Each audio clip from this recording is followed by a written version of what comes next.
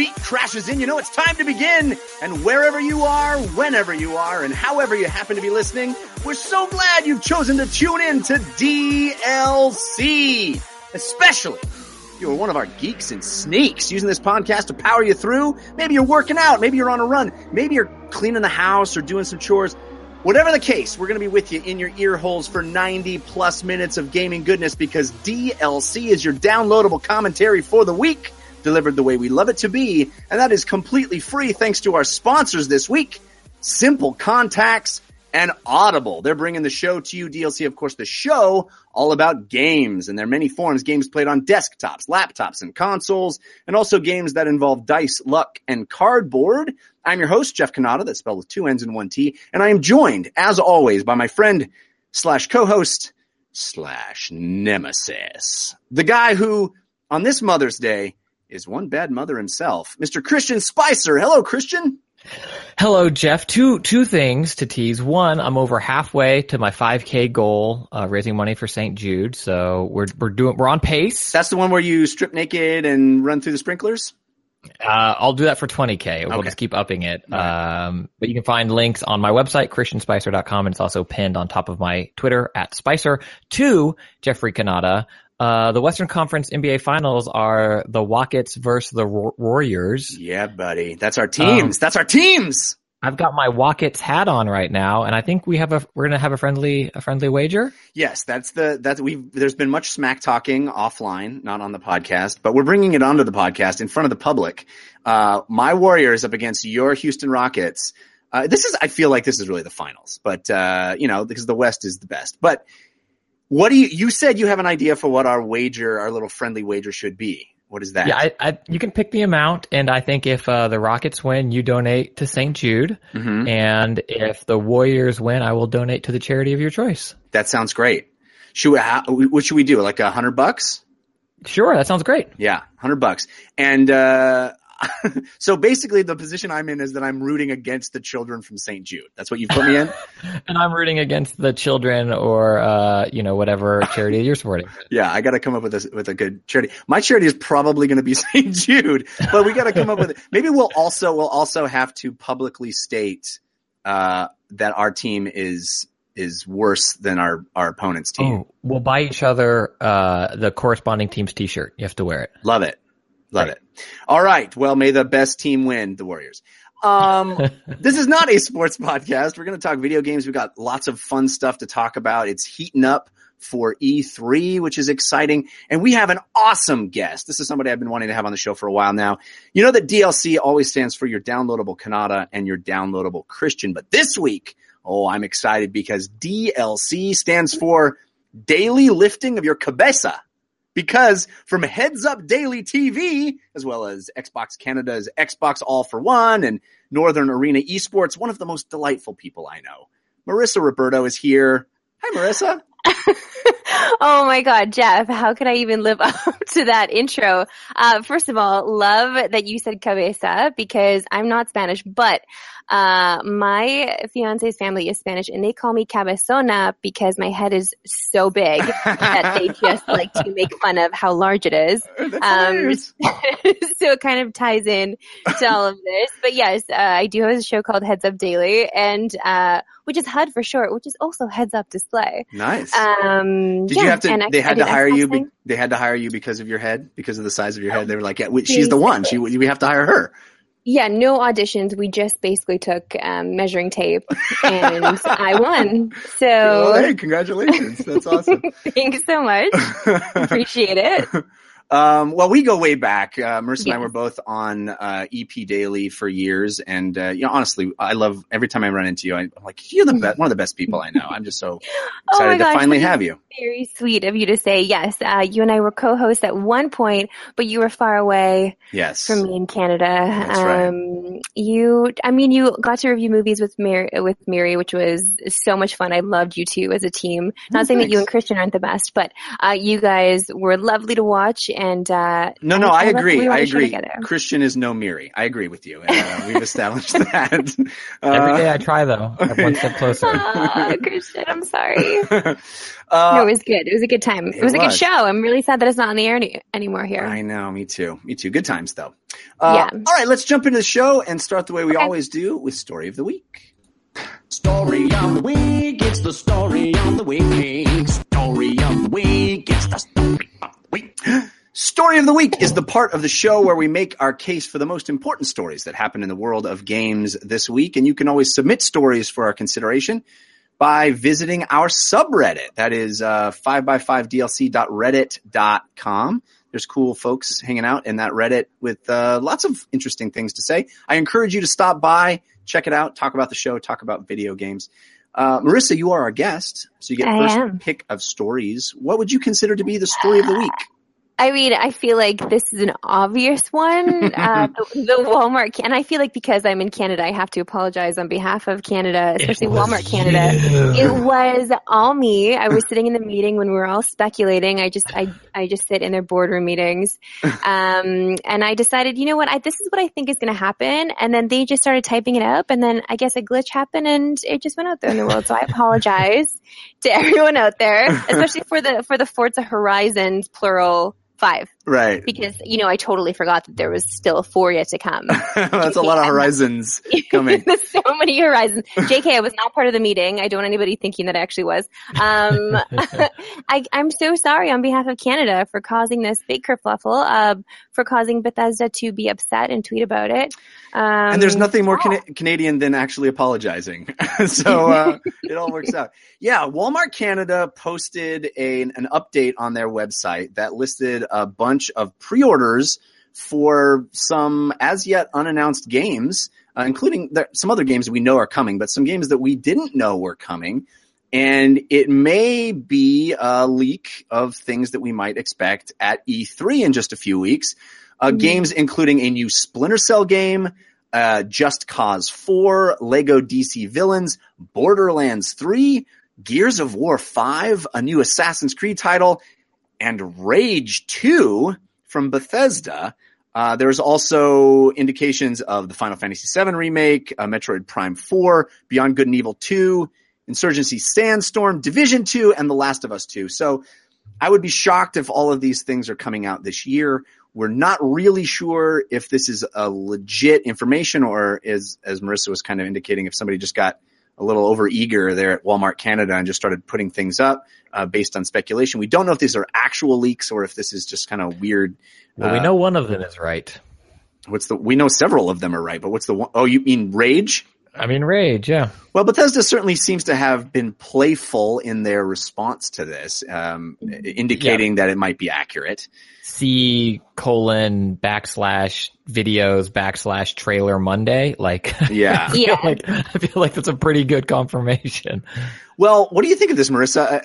As far as the breadth of all these games, do you think these are some interesting reveals? Do you think they're all accurate? As you said, there's a lot of weird sort of typos and strangeness, but I don't know. When I saw all of them, there was not one title where, like, for me personally, I was like, oh my God, that's amazing. Like, I just feel like nothing really blew me away. So for that reason, I thought that a lot of it might have been speculative.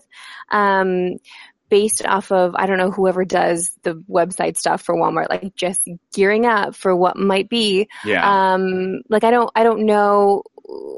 At first I thought maybe they're just trying to get some play. Like maybe Walmart Canada just wants some attention and like, we're going to do something funny, but, that doesn't sound like something Canadian. So, it just didn't work.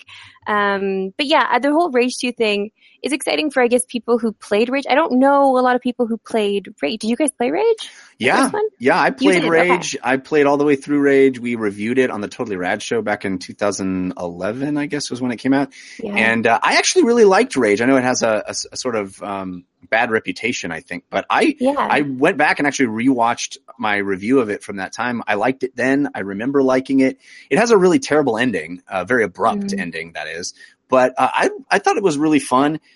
I'm a little bummed that these leaks tend to always happen every year for E3 because I think Rage 2 would be the kind of unexpected from left field thing that really makes E3 feel fun and special, where it's like, oh my, I didn't even imagine they would be making a sequel to that game. And seeing it like in text, you know, on a leaked website, it just is not as fun as sitting there and watching the stage presentation and them unveiling something unexpected. So I get bummed about that kind of thing, because I love the theatricality of E3. But that's the best part about it. The best part when we're sitting in those theaters and we don't know what's coming next and they blow us away. Like, those are the moments that these people that spend so long putting these presentations together, and they really want to make. Yeah, exactly. Those are the big moments, right? Because they make the highlight reels, they make like the reaction videos on YouTube. Like, those are the things that they want. And now they've lost this. Like, now Bethesda is lost this. So I don't know if that's what they were planning from the beginning. Maybe now they have to release a trailer because this was already leaked. I don't know. But I'm assuming that a lot of people, a lot of developers, a lot of publishers are really upset with Walmart Canada. Christian, do you think all of these titles are accurate? Are there any that make you think that it is speculation? Or are there any that you get excited about? What's your take? I could see some of them not necessarily panning out, but I feel like they are based on good information, if that makes sense, where it's, you know, you and I, we've all three of us have been doing this long enough to know that you can get credible information and have it not pan out. It doesn't mean the information you were given was wrong, or that there wasn't a product in development or something that was planned for E3 that got scrapped in that last month, or a video Sony makes the day before showing how to share a game with a friend. Like, there's a lot of planning and organization goes into it, but things can change at the last minute as well. I feel like this is probably pretty accurate. I think the problems with Forza Horizons 5 and stuff like that is that it was placeholder. And so I could have seen the intern, or I'm not trying to belittle the person that did it, but whoever did it, doing it quicker than you otherwise would before the thing goes live. You're just typing in this database to get things in with placeholder images and to create essentially those web portals for these games so that you can then quick publish with just the correct information when you update it. I think Rage 2, all but confirming its existence after this leak, lends the biggest credibility to the list's credibility. Yeah. And I'm very excited about Rage 2. I wasn't super high on the first game. I thought it was a beautiful tech demo. I thought it was a kind of an empty open world, and the shooting was a little too corridory for my takes. But I love Doom 2016. I really enjoyed the first new Wolfenstein, and this last year's I really loved the story. I thought the gameplay had some issues. But right now I'm all aboard the id Bethesda rebooting franchises. Because remember when they were bringing back Doom, everybody was like, Doom? And same with Wolfenstein. Why Wolfenstein? The last one wasn't good, and now they're good. So even if you didn't think the last Rage was good, I will put $60 down on a pre-order that this one will be good. It's going to be good, right? I hope so. I would like that to be the case. It'll be interesting to see how similar or different it is from the first Rage. A Gears of War 5 seems like an interesting, maybe we'll see a reveal. I think very few of these will actually be this year games. I think Rage 2 feels like Bethesda's, you know, Beyonce drop, where it is actually coming this year, and maybe Splinter Cell, maybe Just Cause 4, but definitely there are games on here that are much farther out. I mean, we know for a fact that Beyond Good and Evil 2 is very far out. So a lot of these pre-order listings feel like just things that we know are things and don't necessarily indicate that they're coming anytime soon. So, you know, this is, I think, take it with a grain of salt information, but all it does for me is just ruin a potentially really fun surprise. It doesn't make me excited. But you weren't right. Yeah, I hate that. Sorry, go ahead, Christian. No, I'm sorry. I understand both of you with like the theatricality of it and how it is cool and how we kind of live in a post-megaton world because of it. But I guess the other side of that coin that I try to look at is that we get to have this conversation now, and we got to have that moment on Twitter when the leak came out. I think it was Wario 64 is where I first saw it. And so it's kind of like finding out the sex of your kid. You can find out when it comes out, or you can find out in advance, and both are fun for different reasons. Yeah. And so I think there's still excitement here. I feel most bad for the developers and people in the advertising agency and the PR people that had a plan for this. And now to have that all go, that just has to feel awful. And I empathize with them because that sucks. Yeah, there's one thing when it's a leak of a person who's like, hey, I want to make news by telling the news sites about this cool thing that I found out. And it's kind of nefarious and underhanded. And this is literally just a goof. Just somebody was like, oops, it went live, that's a bummer. That's a very Canadian thing though, like this is the case with many Canadian productions as well. Like things just seem to go wrong at first, or we make a mistake and we don't realize it, or we have to apologize a lot. So again, on behalf of Walmart Canada, I'd like to apologize to everyone out there. But you're right, Christian, like we did have this awesome moment together on Twitter. Like everyone was talking about it. We all had a good laugh about it. We got to make fun of Canadians for a second. So I think it was fun to kind of come together as a community to laugh about it. But yeah, I just think of those teams. Like I just think of that team at Bethesda being like, yo, WTF, why?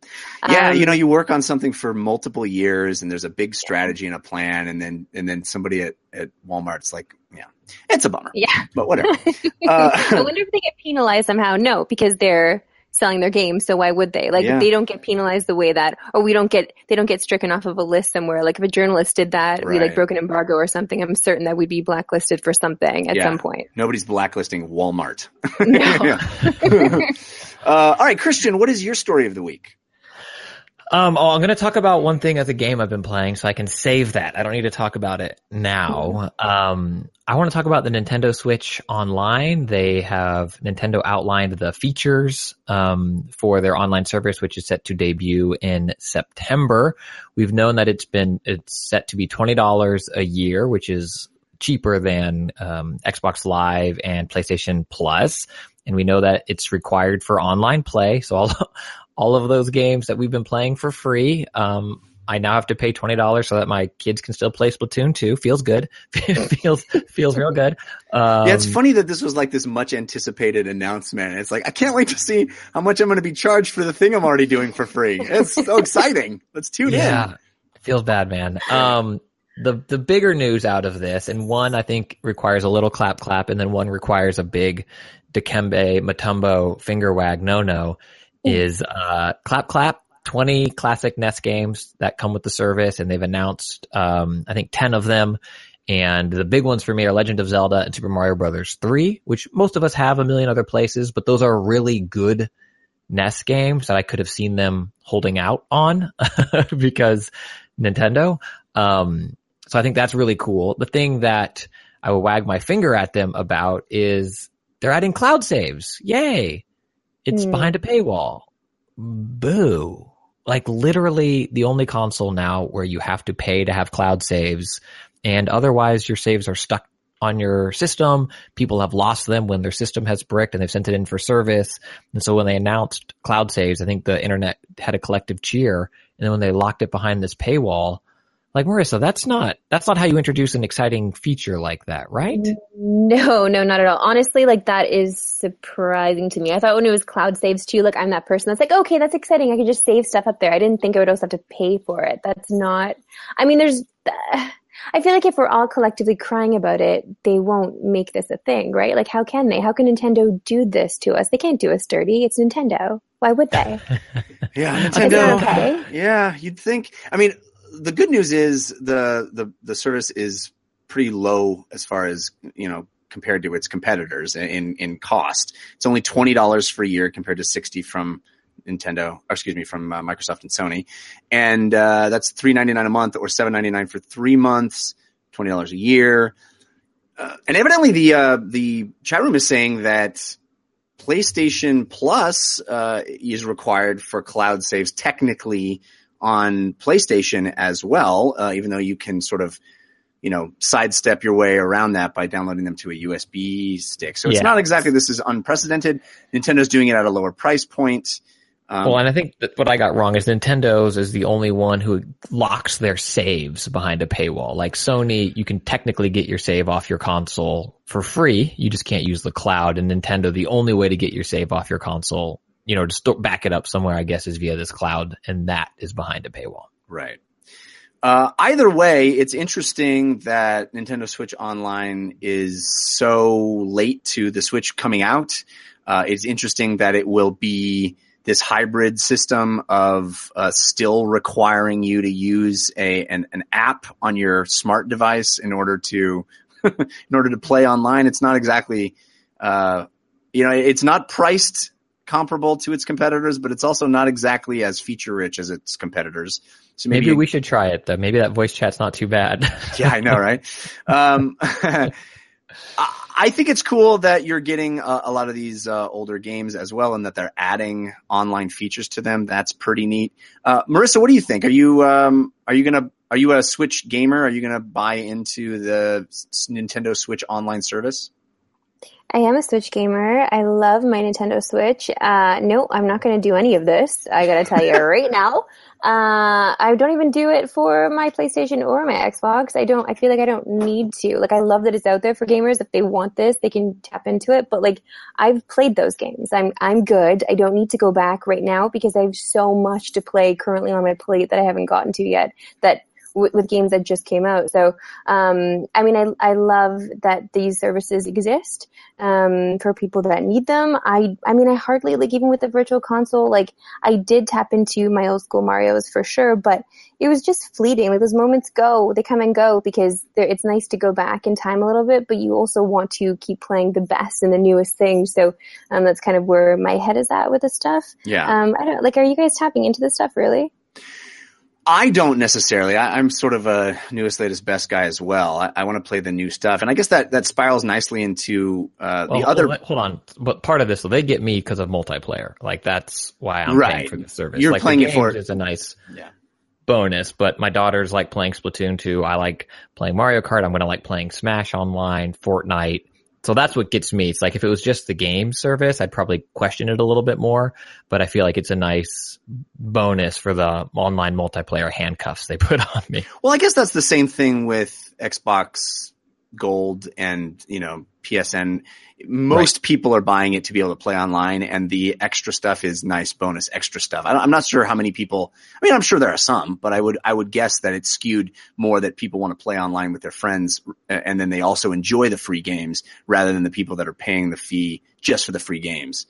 So maybe that's similar here, but as I was saying, it does spiral nicely into sort of what I was going to use as my story of the week, which is sort of basically the same story, but I wanted to separate it out because I think it's two different points that Nintendo made in their announcement of Nintendo Switch Online, and the idea that these older NES games were going to be part of the subscription service.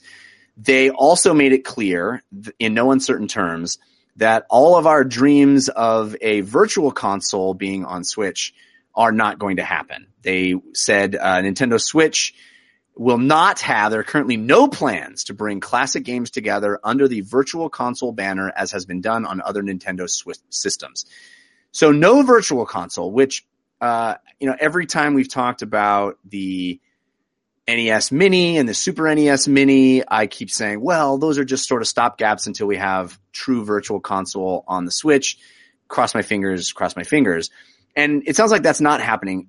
And it seems very clear in this announcement that the reason that's not happening is because they want to add value to this Nintendo Switch online service. And rather than selling games ad hoc to people one time, they'd much rather keep you on that hook and paying a monthly fee. And who knows what you get month to month with these games. The bummer part is that you don't actually get these games forever, ever. Stuff can get pulled off of the subscription service and put back on, and you don't know what games are coming on and coming off. They're not bringing over all the games that have already been ported to the virtual console. But the upside, as we've already mentioned, is that a lot of these games will have added features and online play and stuff.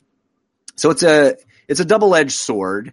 Marissa, it sounds like you've already made clear that you're not one to go back and play a lot of the old retro games. So is this? I wouldn't say that because I've been playing a lot of Roller Coaster Tycoon lately. Like, it is absurd how much like old school Atari Roller Coaster Tycoon on my phone, like mobile styles. But I just think of, like, I feel overwhelmed right now with the amount of games that I have not yet poured my heart into. Like, guys, I haven't played God of War yet. I have not played God of War yet. It's not very good. It's fine. It's not that great of a game. Like everybody's like, are you serious? Are you serious? I have not played it yet. Like that, hurts me a little bit to say, but I want to finish Far Cry. Like I feel like I have all these games on my plate. I haven't even finished Zelda yet. Like things that I'm playing on my Switch, I haven't had a chance to play. Like I got stuck in Divine Beast and I just kind of haven't gone back to it, which, hurts a little bit to say.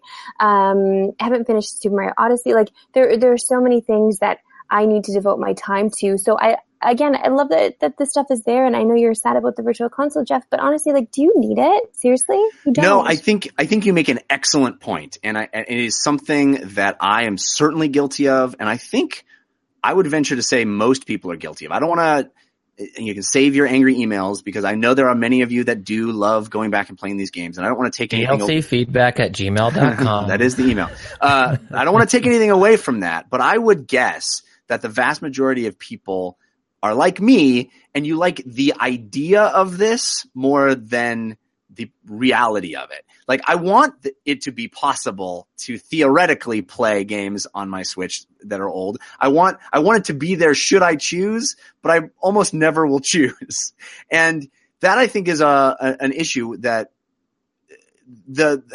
makes this argument a little weird, that so many people are like, oh, I want a Virtual Console. But then you look at the sales numbers and they're not crazy. You look at the amount of people that play backwards compatible stuff on Xbox, for example, and it's very small percentage of people that actually own the system. So I think this is a pretty safe bet for Nintendo. It does add perceived value to their online system. It doesn't necessarily take things away from people.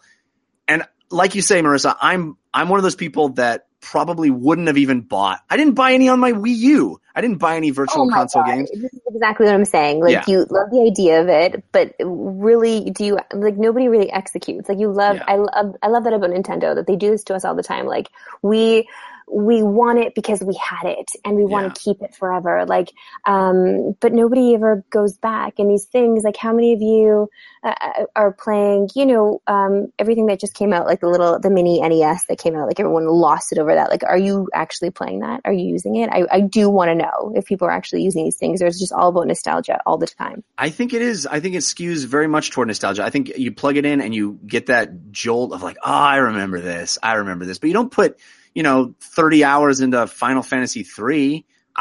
Maybe there clearly are some people that do, but I think it's the minority. And I would say, for me, speaking just for myself, I'm much more excited about a game that's new, that recalls some of those mechanisms and some of that play style that I like, but it does it in a new way. Like Christian's all excited about Celeste, and there are a lot of games like that kind of feel fresh and new and interesting, but are reminiscent of old games. And I think that's much more what I enjoy, rather than actually going back and playing old stuff that I played when I was a kid. So this would be my counterpoint to that. And I think ultimately what people want is like the dream, right? The dream is, to some extent, I know PC at some point, like, old games aren't compatible on current systems, or current builds. The idea is that you buy a game once and you have it on your device. And like, that's, I think the dream is that I bought a Virtual Console game on my Wii. I also then got it on my 3DS. I also then got it on my Wii U, and now I have it on my Switch. And so I have this game that I can play on the Nintendo hardware in which I have. I know that is a far-fetched dream, but I think the other side of this potential counterpoint is, while the three of us might not want to go back and play those old games, my daughter likes the Switch, is very competent gaming on it, and I would like to, I think if there was a world where I could put Link to the Past on it, she would play it on that and love it. Or, Mario 3, or some of these old games that they're old to us, but we are old. And for a lot of gamers, the Switch is maybe their first console. It is a way for them to go and experience these games that are masterpieces, and I think are withhold the test of time. There's a saying there about time and testing. Withstand the test of time. Thank you. And also are important in terms of history, right? Like, there's an academic pursuit in playing some of these games that I think young gamers getting into gaming and game design would find fascinating. And if they could easily jump on their Switch and buy it for $5 or $10, I think they'd be more inclined to do that, and instead I would wager that most are running them via Christian, an emulator on their PC. None of those people want to do that. They're all playing Fortnite. They don't have time. That's so true. They don't have time to go back and play Mario Brothers 3. It's so true and so sad. But, I mean, I guess I shouldn't say nobody's playing old games. Like, the whole, fighting game community, like Super Smash Brothers Melee community is so intense, and they will not let this game die. Like, they ride or die. They bring their old TVs and their GameCubes to LAN parties. Like, they love this game so much. So, I mean, there are, of course, games like that people hold on to and that keep playing. So maybe I can't say that all of these old games aren't worth playing, because obviously Smash Brothers Melee had something there. Sure, and I think there's always going to be a very committed community to these classics, but I also think I don't know how many of those people came to those games late. I think those people still play those games because they love those games at the time. And I think it is nostalgia. I really do. I don't think it's the same as like rediscovering an old movie. I think, but maybe I'm being cynical. I hope I'm not. But either way, it's an interesting decision from Nintendo's point of view. I don't think it's as big a deal as I may have thought originally. Now that we have these games trickling out over the online service as well, there'll still be ways to play them. But it is interesting that they have decided to go a different direction than Virtual Console. I think we just have to follow the money. Like, where does Nintendo make their money? If they're not making any money off of that, and they haven't for their last two consoles, then why would they do it now? Right. Yeah. Now it bolsters, I think a real genuine revenue stream, which is this $20 a year subscription service, which I think will probably end up being pretty successful for them. All right. Let's move on and talk about, some of the games we've been playing. But first, I have to talk about our sponsor, Simple Contacts. If you're like me and you wear glasses, unfortunately, I am back to wearing glasses. I had LASIK and it wore off. They don't tell you it can wear off. Oh, it can wear off, guys. Mine wore off, and now I'm back to wearing glasses and contacts. And the process of maintaining my prescription on my contacts, it can be a pain. It can be a pain to schedule an appointment, to go in, get it all done, order contacts, yada, yada, yada. The good news is there is a much simpler way to accomplish all of that. If you just need to renew your prescription, you can take a 5-minute vision test from your phone or your computer. It's so simple. It's all done in an app.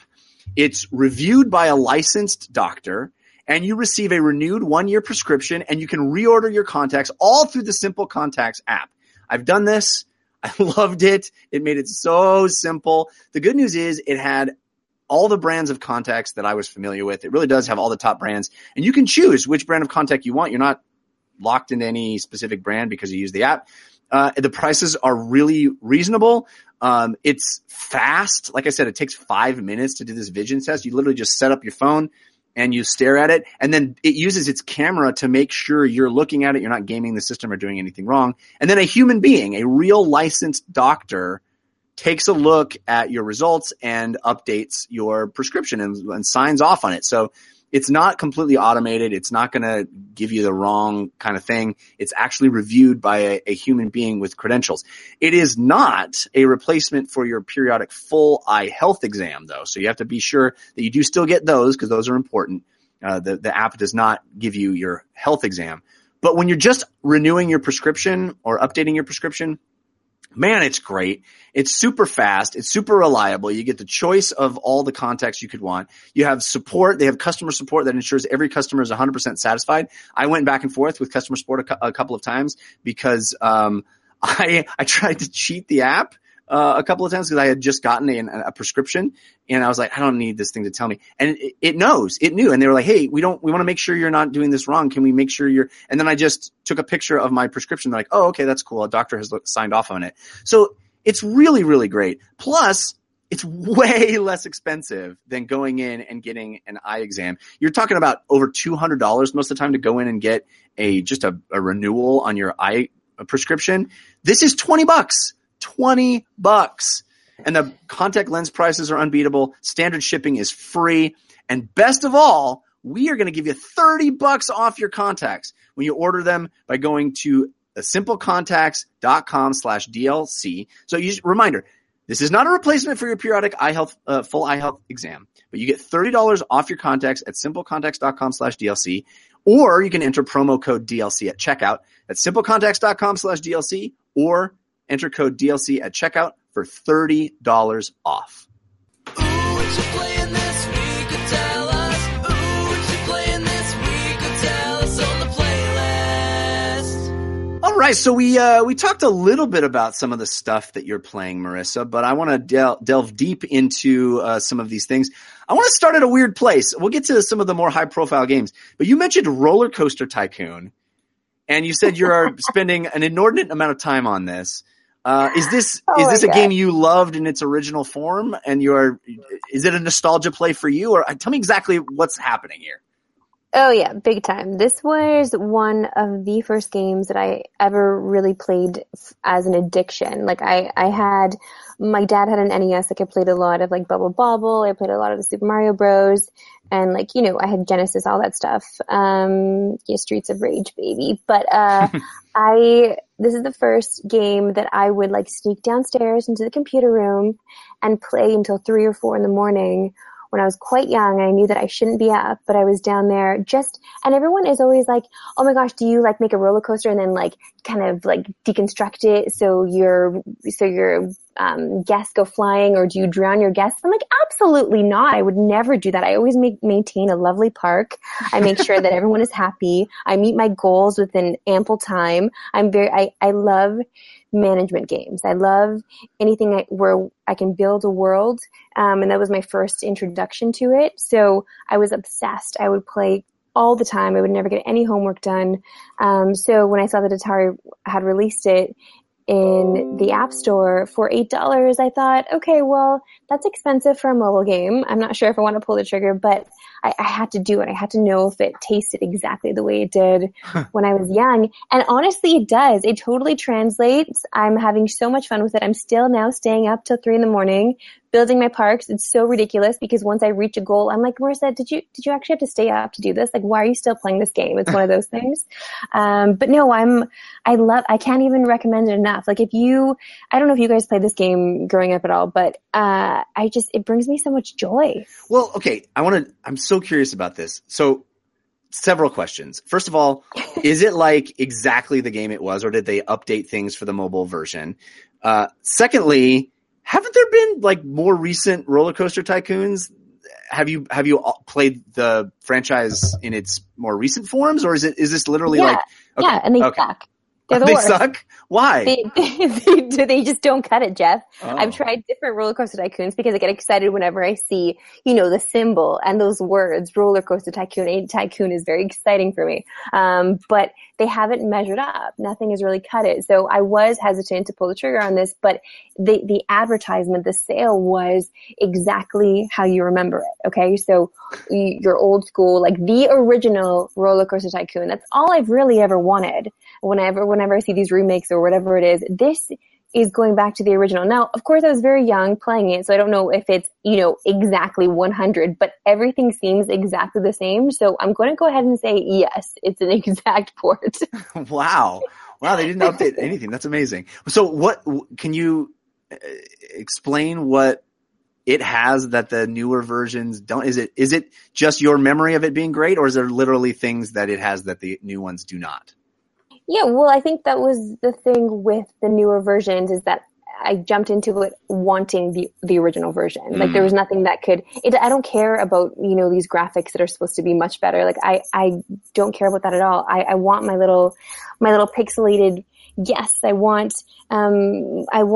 everything exactly the way it was, because speaking of nostalgia, like that's what we like to hold on to sometimes, right? So when you have a game that brings you that kind of joy, I want to remember it and play it exactly like I did. So, this game does that exactly. The newer versions that have come out, like, I don't know why they couldn't just make a version like this. I don't know why they couldn't make it play out exactly this way. Maybe the tasks weren't as enjoyable. I remember downloading one, I think it was on Xbox Live, I'm gonna guess. And it just didn't play out. And I even tried playing Zoo Tycoon, which was, okay, but not the same vibe at all. Not enough roller coasters. Not enough roller coasters, man. I need them roller coasters. And this is honestly, like, I can't even think of anything that would be different. Like, I'm guessing you guys didn't play this game. No. How does it version? monetize? Is it just like a $4.99 one-time purchase, or That's it. It is. Well, I guess it's different for you guys in America, but in Canada it was $8 for me.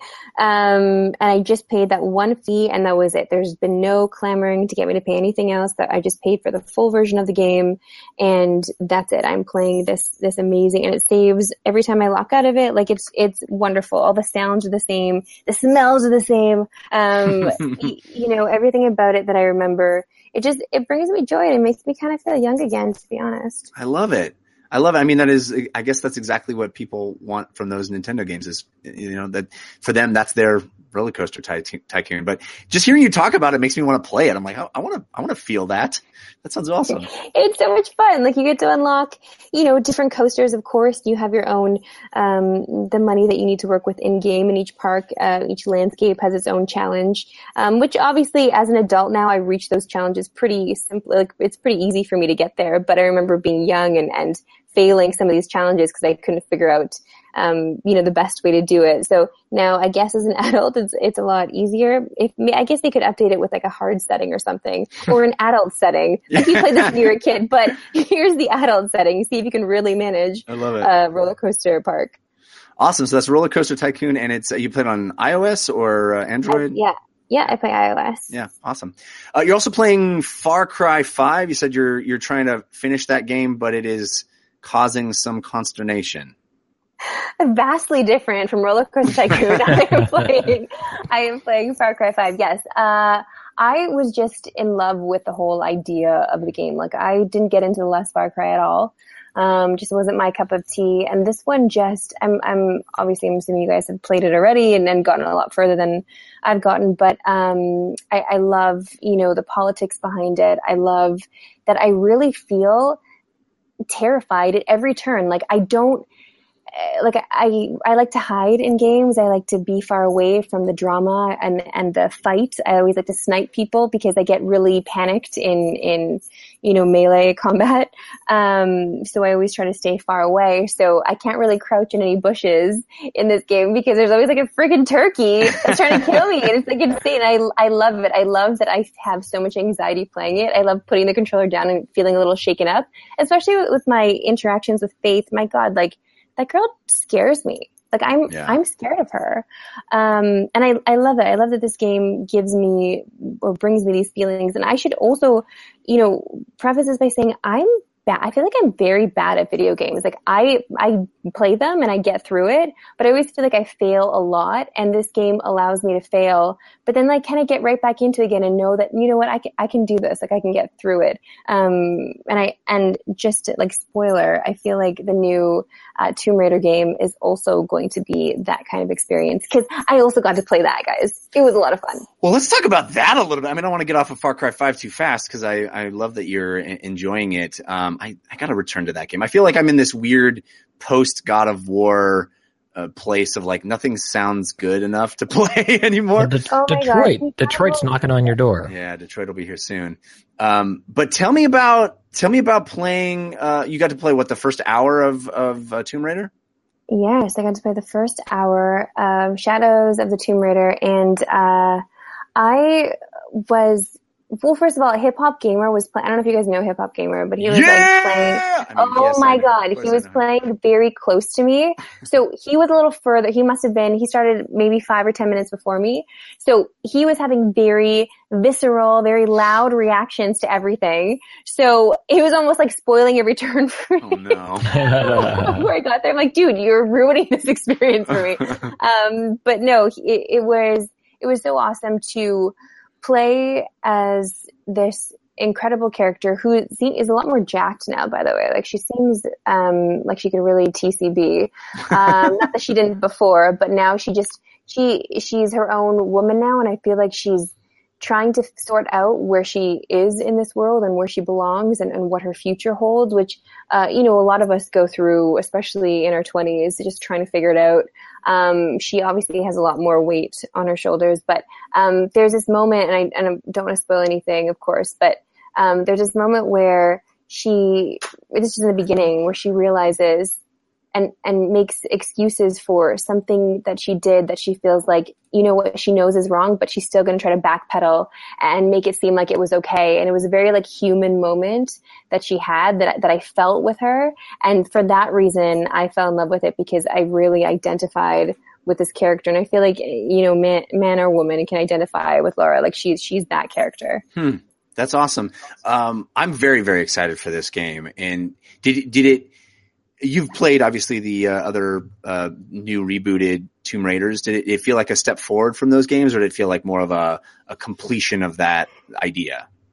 Well, that's the thing. This is the complete, like they had always, I was talking to the developers, they had always planned this to be a trilogy, right? So, every step they took was to lead up to this moment for her to have, this game, for her to have this time, this big crescendo of, the Tomb Raider trilogy that they've put out now. So that I do feel like it will have an end, like this will, you know, kind of wrap up the way that they want to tell the story. And then maybe, you know, who knows if they start a new one again. But I do feel like this is, although I am disappointed that they are bringing water back into it. I would like rage quit other Tomb Raider games just way back whenever she had to go into water and deep dive anywhere, I would just stop. I would stop playing because I hate water in any video game ever. Like I always get panicked and I feel like I'm drowning and I can't deal. So she has these moments in this game where you feel like you're not going to make it. Like you've done something wrong. You've made a wrong turn. You haven't found the right pocket of air. But the game wants you to feel that panic. So that's the only thing that I'm not really into, but there are a lot of ruins underwater here that you need to find. That's cool. I remember the last one, I guess Rise of the Tomb Raider. My favorite level was the one where she's under the ice and you can pop up and get those guys through the little ice hole. That was the second one, right, Christian? I think it was. I do not remember the specifics, but I would guess it is because I believe the second one starts on the ice mountain, so it makes. Remember when she pops up and it's like those guys are throwing those gas canisters? Yes. That is the second one. So yes, rad. I remember that. Yes.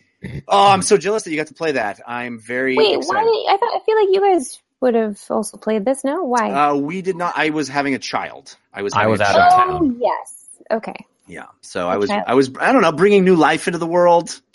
It was priorities, I guess. Conclusion of your child duology. Yes, exactly. It will not be a trilogy. I will tell you that right now. I mean, Jeff, by the way, GG's on that. Like, congratulations. Kind of a big deal. Thank you. I appreciate that. It is exhausting, and I don't recommend it. It's very tiring. But you do, because you guys both love being dads, right? Like, it's just the best thing you've ever done. Yes. The only thing better than Mother's Day is Father's Day. As we record this on. Do you guys do like the breakfast in bed thing? Is that what your Father's Day will include, or do you feel like you actually leave your families, like you go and do like guy things? No, I usually am with my fam for I mean, I've only had two Father's Days, I guess, technically. But Christian has more experience with Father's Day. It's all about the fam. That's the best. It's the fam. It's the best time and the best part. And then after a full day of fam, you tell yourself, "Oh man, the kids are in bed, and now I can totally just play whatever game I want. And I've had a full day of fam. It's going to be fine." And then it's 9:30, and you're like, "Yeah, you know what? We're totally digressing, but I don't care." My son has a sweet 2.5, 3 hour nap every day, and before my daughter, that was like my prime gaming time, and I'd be like, yeah, yes, sleep, son, I will game. And now he sleeps, and I'm like, I want a nap too. Now it's time for me to sleep as well. Anyway. Nothing feels better than a good nap, though, right? You get a nap when the kids are napping. Oh, naps are glorious. Better than any video game. All right, back to our video game podcast. Too bad you can't gamify a nap somehow. No kidding. I would be so good at that. I'd be the esports napper of all time. My wife told me about this, and I forget where she read it, but so maybe it's old and trite, but I hadn't heard of it. Like a nappuccino, and it's like the thing where you drink your coffee and then take like a 20 to 30 minute nap. So you fall asleep before the caffeine kicks in. You get a short cat nap, and then you wake up, refresh from your nap, and as the caffeine's kicking in, and you're ready to go. That sounds wrong in every way. Ready to go. That sounds like kind of like it should be a drug of some kind. Like, sell it. This is like a pharmaceutical thing. I'm awake. All right, Christian. Tell me what is on your playlist this week. So I've been playing some Fortnite. See what Fortnite did is they became the biggest game in the universe, and then they were like, we should really partner up with an up and coming brand that needs our help. Like, how can we, as the biggest brand game in the world, send the elevator down and lift somebody up? And they looked at, I don't know if you know, but there's this struggling little movie out called Avengers Infinity War. And it has a bad guy called Thanos, who I call Thanos, which I know is wrong. Yeah, it's Thanos, like Van. Right. It's a short, it's not a long A. Yeah. I know, I used to say Thanos too, but. Why do you change the name of it? Like they call him Thanos in the movie. The same reason some people say, like Mario, I'm dumb and stubborn. Okay, fair enough. I called him Thanos my whole childhood because I had only ever read his name in a comic book, and I just just went with it. But now I realize it is Thanos. But yeah, anyway. The O doesn't make the A long, but I can't undo the damage. Yeah. Thanos. So anyway, Thanos has come to Fortnite in a limited time event, and the Infinity Gauntlet is in the map, and then you get it, and then you become Thanos, and then they've already nerfed him like 2 or 3 times, so I'm not going to bother describing how OP he is or is not because it changes rapidly. But it's a really cool mode, and I think, again, illustrates how fluid and flexible Fortnite is being in this space, and apparently in a way that other games can't. I imagine because of funds and team size. Epic certainly is, I would imagine, unmatched there. But the circle has already started. Where the Infinity Gauntlet drops on the map is clearly marked where Thanos is. Oh, I'm doing it. I'm saying it. Yay. I'll keep saying his name so I have it right at the end of this episode. Where Thanos is always marked on the map so you can see. And it kind of creates this rush to get the gauntlet and play as him. But I find more often than not, in my play experiences, having not won in that mode, but watching the winner, it's maybe 50-50 that Thanos wins or someone else wins, because you get into these situations where everybody rushes for the gauntlet, and if you're able to have like 3 people left and you can get a kill and then Thanos is down, and then you know that other person, you get in this awesome chicken moment where it's like, yeah, go ahead and go for it. I know where you're going. And then the circle's also constricting, so it's kind of forcing you toward each other, and it's this dance of like, okay, I'm going to try to build a structure to get over to the gauntlet because then I can jump up and smash you. Meanwhile, the other person is trying to set up the best shot. Is the game surrounding it? Is the game smart enough to know not to put the circle, not to have the gauntlet outside the circle, or does it not care? No, it spawns. Well, every time I've played and every time I've seen, the gauntlet spawns within the play circle. But if like somebody dies and then the circle is constricting, will it leave the gauntlet outside the circle, or does it? That's a great question. I would guess it would, but I don't know. I have not come across that situation. Interesting. But that's a great question. But it's a really fun mode, and it's a really quick game. It plays a lot quicker than standard Fortnite, which also plays quicker than standard PUBG or even Radical Heights. I think it's one of the fastest modes. So if you're looking for a way to get in, and Thanos, the character, it's definitely inspired by Infinity War, and it's an awesome implementation of that character in the world. And now, and apparently too, this, much like Ninja and Drake playing Fortnite together, was not born out of, Doritos Mountain Dew marketing genius. It was, the Russo brothers were fans of Fortnite and they were playing it while editing and like tweeted, they're like, this game's great. And Epic was like, we like your movies. And then this became fans of 2 of the biggest things in the world. So it's pretty amazing. That's pretty amazing that happened organically like that. And I think I keep reflecting on the last, year and a half, where we were doing episodes every week, and sort of the phenomenon of Fortnite was happening underneath our feet as we were talking about it. It's a strange thing to reflect on because, we were talking about how huge this PUBG thing was. You were playing PUBG like crazy, and I reviewed Fortnite as the wave shooter, PvE wave shooter that it was released as, and was sort of, digging on that. But the phenomenon happened as we were staring right at it, and it still feels impossible and weird. It's amazing that it has become this global phenomenon. I mean, I was listening to my sports talk radio that I listen to in the car sometimes, and they're talking about who's the pitcher that was like just told to stop playing Fortnite because he had carpal tunnel and had to go on the DL or DA. Yeah, David Price. Yeah, Yeah. right. I was like, this is weird. The world is Fortnite's world at this point. It is crazy how this game has just exploded on a level that none of us predicted. It's wild. I think it's just a testament to, I guess, BR, so Battle Royale, but also like the cultural, the meme culture and people, you know, posting stories to their Instagram or whatever it is and people just memeing these dances. Like these dances have now bled their way into my everyday, not even playing Fortnite and I'm seeing kids just dancing, doing the dance on the street with their buddies, like whatever it is they're doing. Or like I watch a lot of baseball and I'm even just seeing like my sports feed too on Twitter, like a boxer just did the loser dance too. I have my cousin who's a teacher in Saskatoon is telling me, she's asking me about Fortnite. She doesn't understand what these kids are talking about. So I'm explaining it to her and she's like, no, you don't understand. Like, in the playground, there are kids being bullied for not playing Fortnite as well, but also like the kids are doing like the loser dance to some other kids too, like as a form of bullying. I'm like, hold up, like this is just completely bled into cool things, but also like some negative things too that I'm not sure, I don't know how we can control or how Epic can even control. Yeah. Well, I guess with everything that gets to a level of that popularity, there's going to be some negative stuff. But the thing that's, maybe I'm naive. I'm almost certainly naive, but it seems to me, you know, we were talking about this sort of being an organic thing between Fortnite and Marvel as far as making Thanos in the game.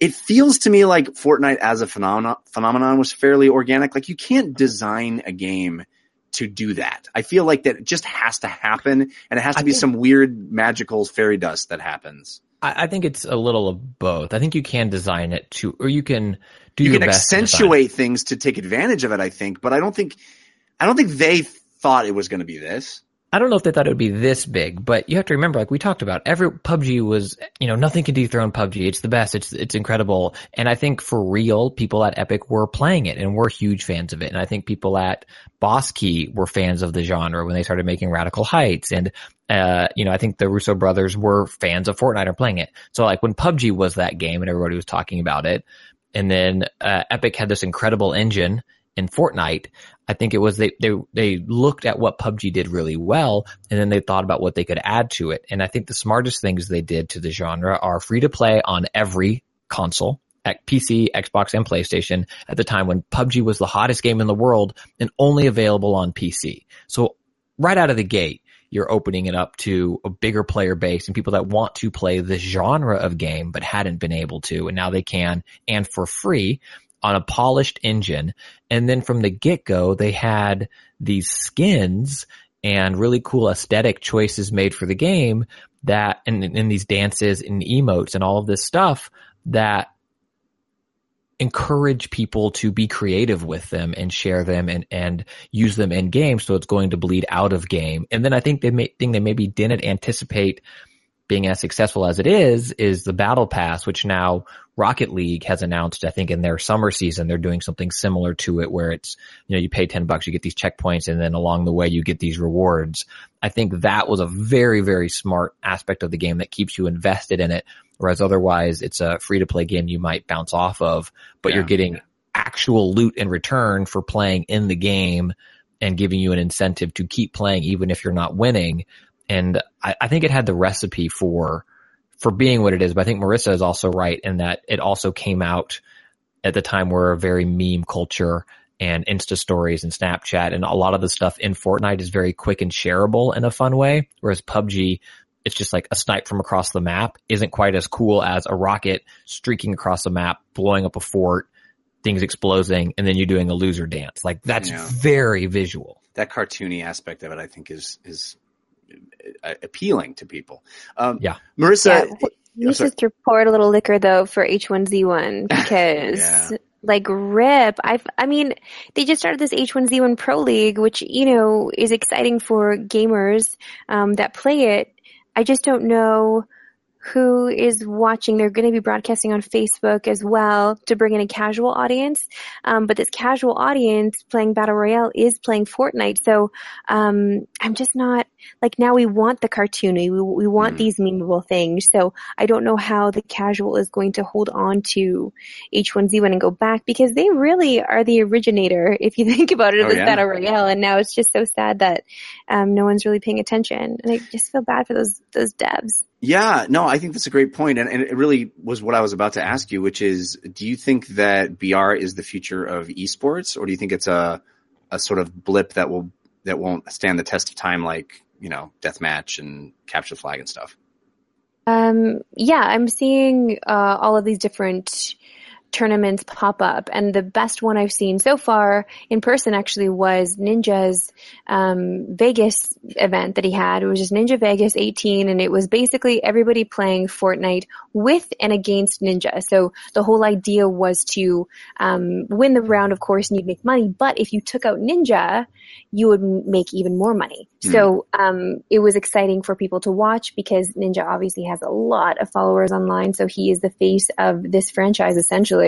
So having an influencer behind a battle royale, I think, is the best way to do it, because people are going to be involved and engaged and excited, versus jumping into H1Z1 and watching this, or even PUBG. Like, for esports to succeed, you need to have an audience that cares about the gamer. So with battle royale, there are so many gamers playing. How do you tell a story that people want to watch? Like, you'll follow maybe one player and he'll get a couple kills, and you follow his whole arc, his storyline, and then he gets taken out.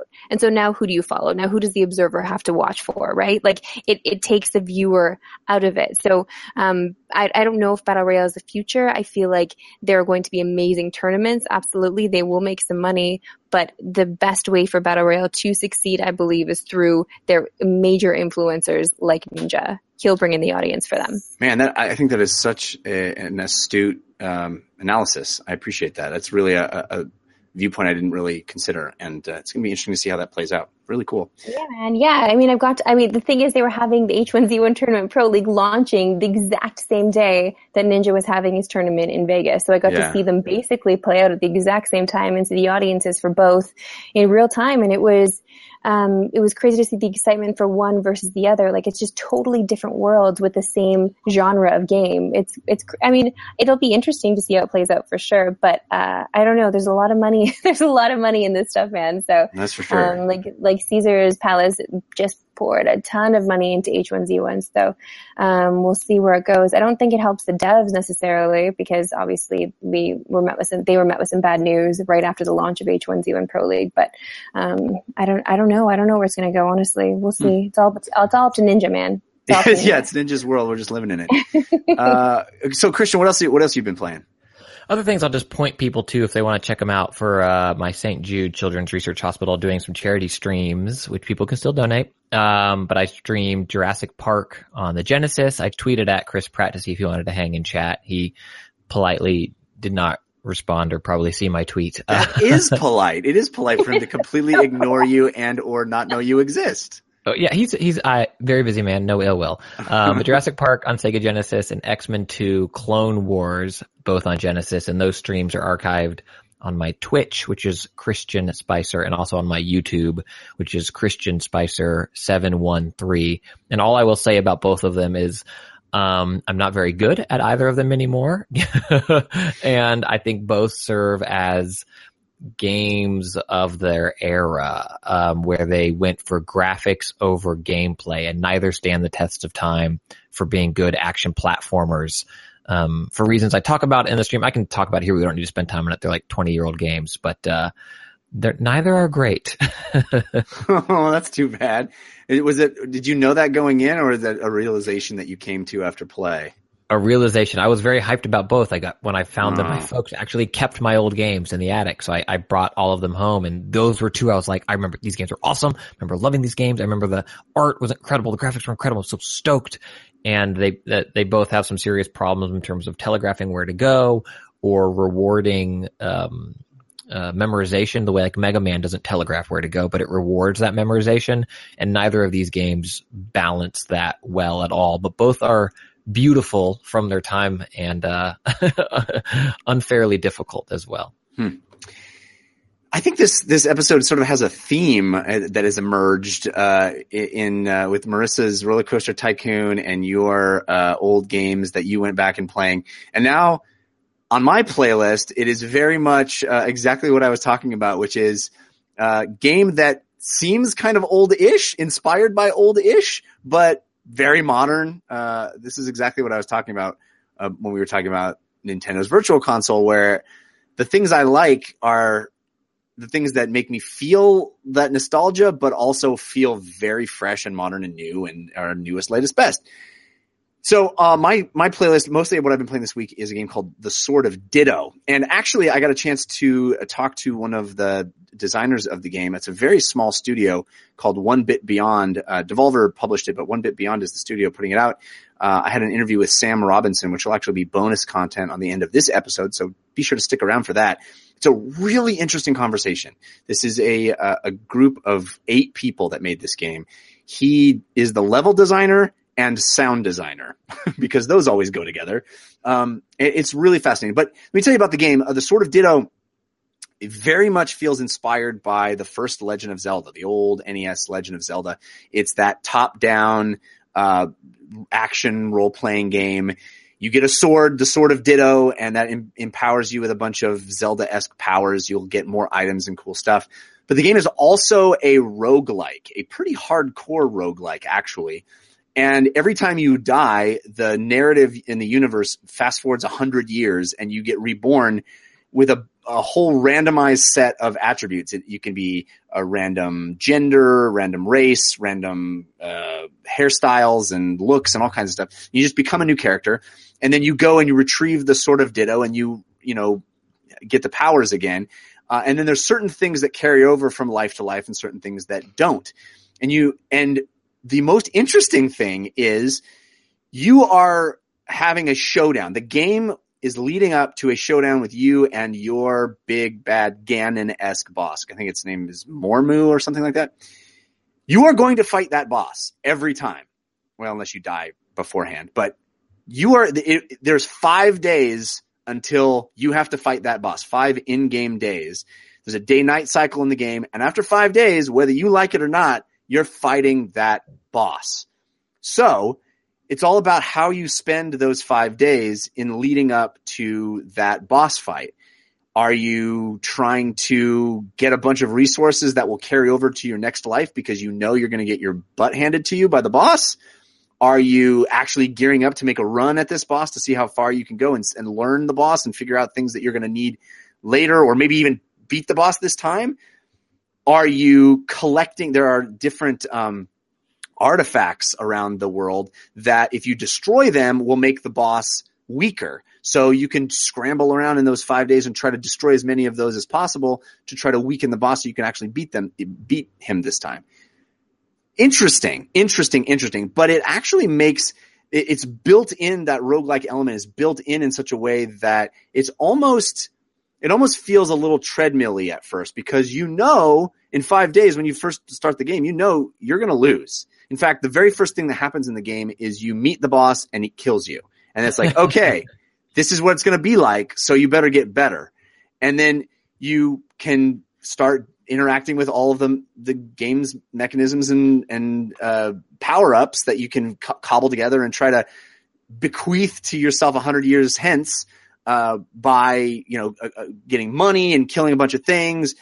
A lot of the stuff you lose. So you have to be really smart about how you spend things. And if you're going to buy a bunch of stuff that you will lose if you die, is that a wise choice, or should you just kind of be a piggy bank for a bunch of lifetimes and then spend it all on a big push?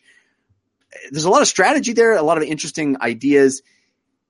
I think the game actually would work. I even bring this up to Sam in our interview. I think the game would work not as a roguelike. I think it's a strong enough action role-playing game, and the universe is interesting. I haven't even mentioned yet, the game is gorgeous. It is a beautiful, crisp, sort of Saturday morning cartoon animation style that is... It looks so cute. Right? Yeah. I'm so charmed by the game. And so I think it would work as just a standard sort of Zelda-esque role-playing game, and this added layer of the showdown and the roguelike stuff adds a lot of stress and pressure that I don't know that I love, but it was interesting dealing with it, and I really like the game a lot. I recommend it. It's only $15. I'm playing it on PlayStation 4, but it's also available on Steam. It is not on Switch yet, but it does seem like a game that would be great on Switch.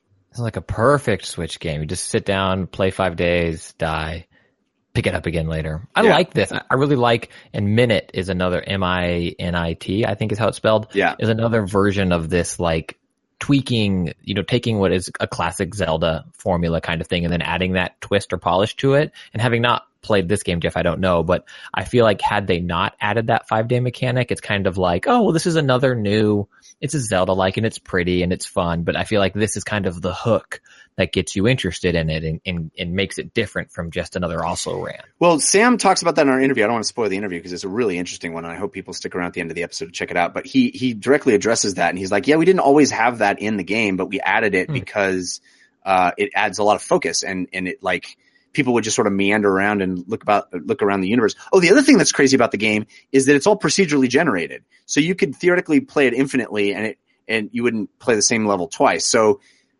but the game doesn't look procedurally generated, doesn't feel procedurally generated.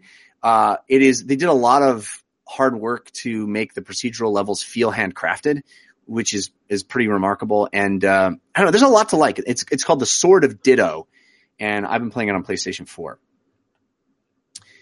All right, let's move on now, and we'll get to some quick questions. But first, I want to thank our second sponsor, which is Audible. If you're listening to this, chances are you like audio entertainment. I love audio entertainment, too. I use it to motivate myself to do things. As I say at the beginning of every episode when I'm talking about our Geeks and Sneaks and stuff, and I love the idea that people listen to this show while they're doing other things, while they're exercising or whatever. I think that's cool. But I tend to use audiobooks to motivate me because I want to find out what happens next in a story. And that's why I love Audible. Audible is the leading provider of premium digital spoken audio information and entertainment on the internet. They have audiobooks, they have nonfiction, they have all kinds of really interesting stuff.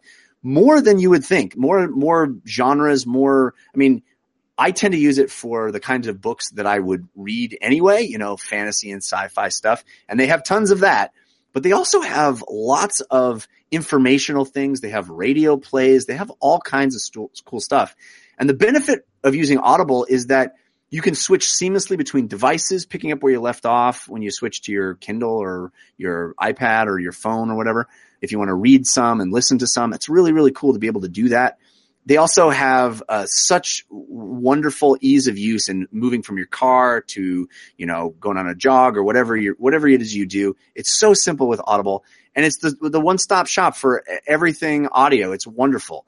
Membership includes one free audiobook a month, exclusive sales, and 30% off all regularly priced audiobooks. You get free apps. You can download and listen to them on pretty much any device you can imagine: iOS, Android, Amazon Fire, Windows Phone, anything. And you can even send books to people, which is cool. You can clip out things and share audio excerpts. It's got chapter navigation and speed control, whisper sync for voice. It's awesome. Audiobooks are great for helping you be a better you. Whether you want to feel healthier, get motivated, or learn something new, try books like the one I always try to recommend is the audiobook that I narrated, Traveling in Space, which is a science fiction story about first contact with aliens, but told from the aliens' perspective. It's really funny. It's really insightful. I had a great time doing it. I did about 40 voices for it, which is pretty wild. Here are some books that Audible recommends. The Sleep Revolution, The Power of Habit.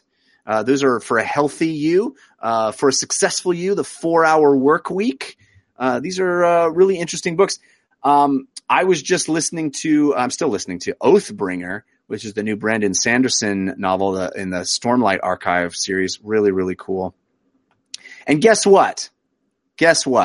Audible is offering our listeners a free audiobook with a 30-day trial membership. So you just go to audible.com/DLC Or, this is kind of cool, you can text DLC to 500-500 and then browse their unmatched selection of audio programs, download a title free, and start listening. It's that easy. Again, that's audible.com/DLC or text DLC to 500-500 to get started today. Yo, Jeff, no joke, not to interrupt your Please. awesome plug there. I'm going to do this because I now have to travel an hour and 15 minutes every morning in traffic to get to my studio. This is like a new thing for me that I'm trying to deal with. It's been very difficult. And I need entertainment as I go. So I'm thinking about getting into audiobooks. I recommend it the highly. podcast thing, but okay. Yeah. I'm My gosh. do this. It's great. It'll make you feel, I love reading, but it's hard to find time to just sit down with a good book, and it makes you feel like you've accomplished something. It also takes the sting away from commutes and stuff like that, because I get lost in the story. The narrators are so good for some of these books, especially that narrator on Traveling in Space. Such a good narrator. But no, honestly, it really takes the sting away from long commutes, because I'm like, I would want to listen to this anyway. I want to be here doing this. So I think you'll like it. Okay.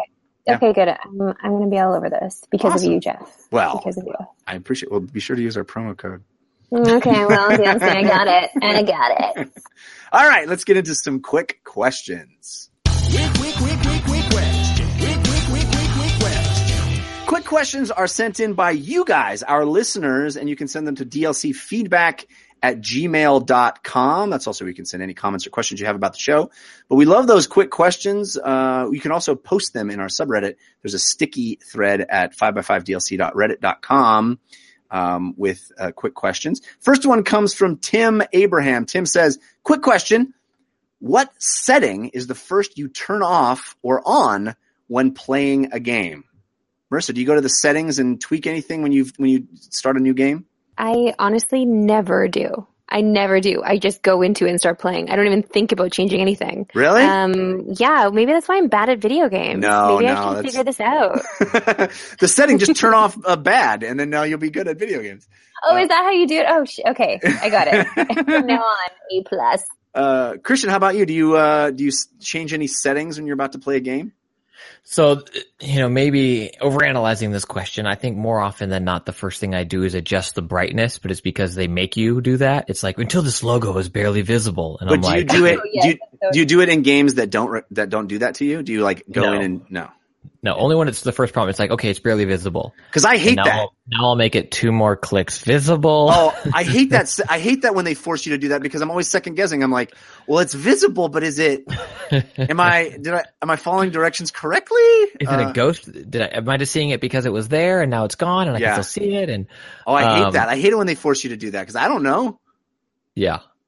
And then the one I do that many people will hate, I invert my y-axis. And I tried this past weekend. My daughter and I were playing Sea of Thieves, which I didn't talk about in place. We didn't play much, maybe like half an hour.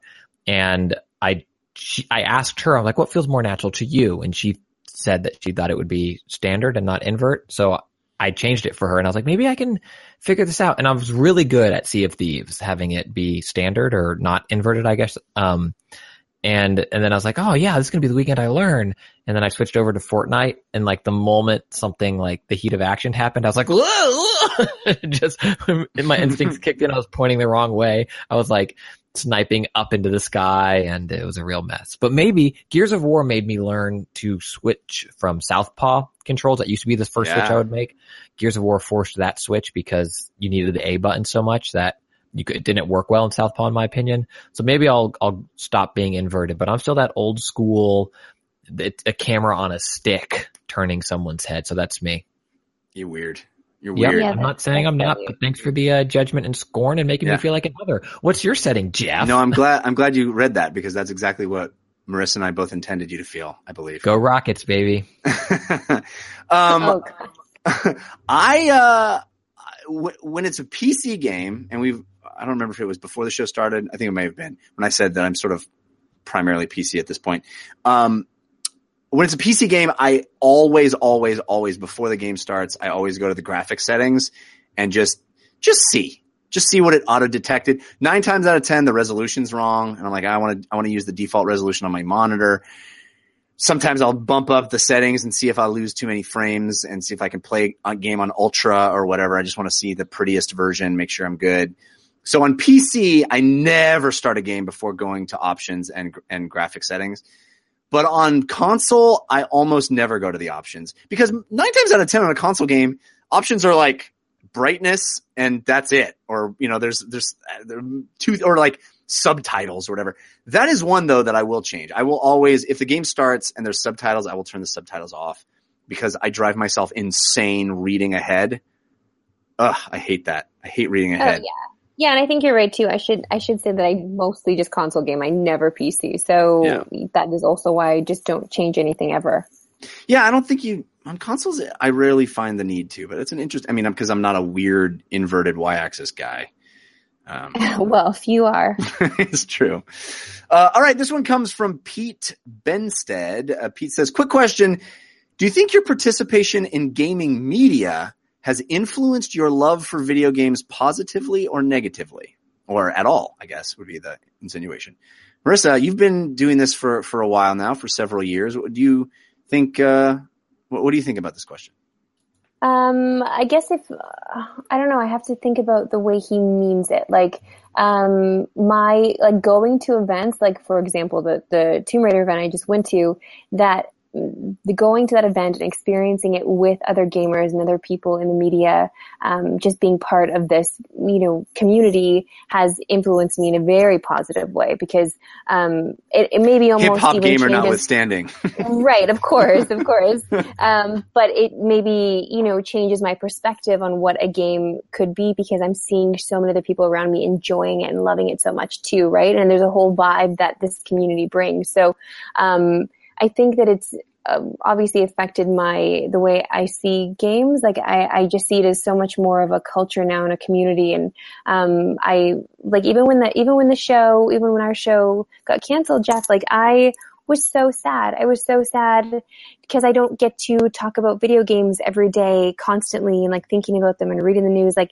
that really brought me down and almost made me feel negative about video games for a little while too, because I wasn't part of the scene, I guess, if that makes sense. Yeah.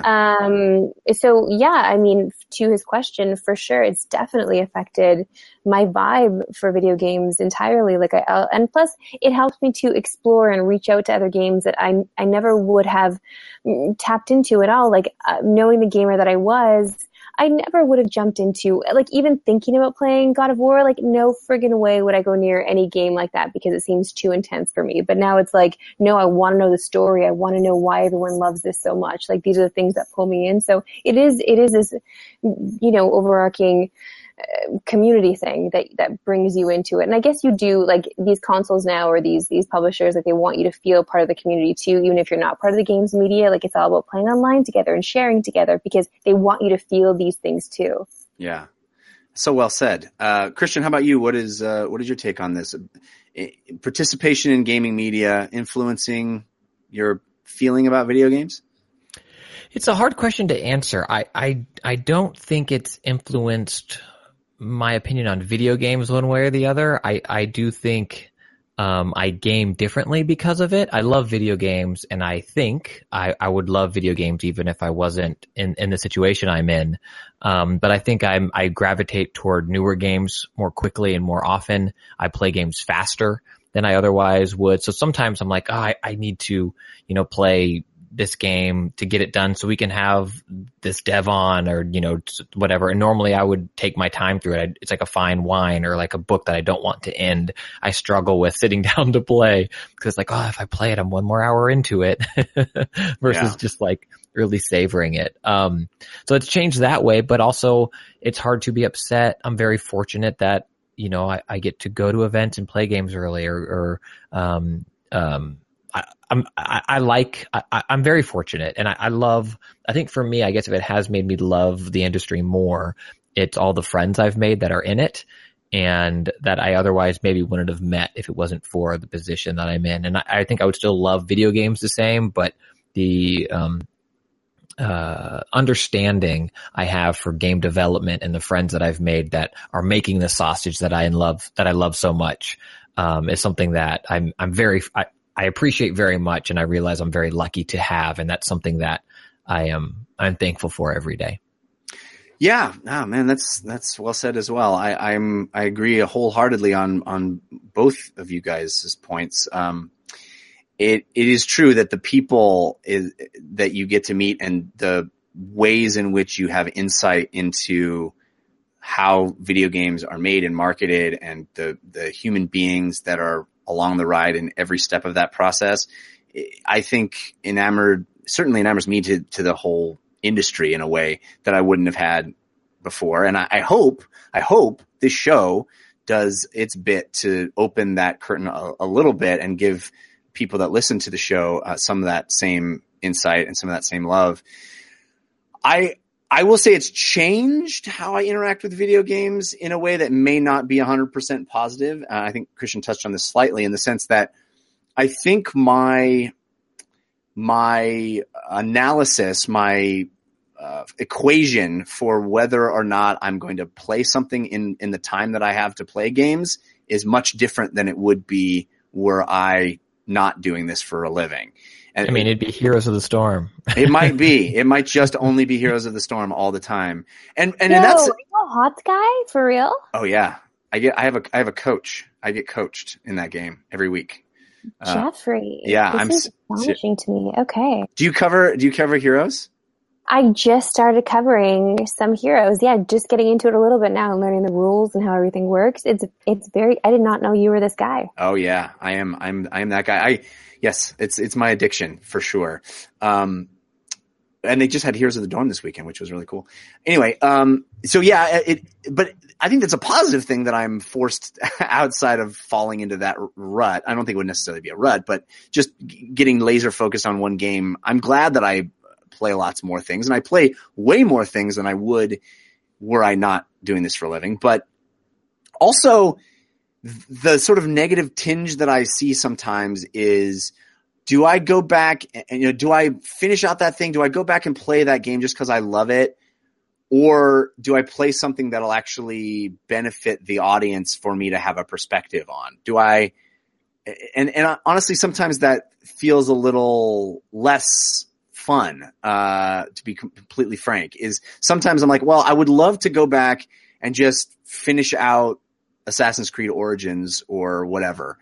But I've talked about that 4 times on the show already. So it's not a good use of my time. A good use of my time is to play something new, to try a game that may be a smaller game that people aren't talking about. It's the job aspect of it. And it's a job you do and have done very well for years. And that's the flip side of it. Is like, it's amazing. It's incredible. It's a job. And at times it's a very real and serious job. But yes, and that's absolutely the case. And I just wish sometimes that I could switch that off and just be like, no, I'm going to take a couple of hours and just do something for me. And yeah, I still play Heroes of the Storm, so maybe I am doing that. But I don't know. There's that calculation that's happening sometimes is hard to switch off. And I go, I'm wasting my hours that I could be doing something that will lead to productive discussion on the show. So I don't know. I guess that's a little kind of what Pete was asking about here. Yeah, that's a really good point, Jeff. It's true. Because I feel guilty even going back to Far Cry. Like I should be done now. Like I need to move on. But I feel like I can't. Like the game, these guys made this game for us to play it. Like I should give it its due.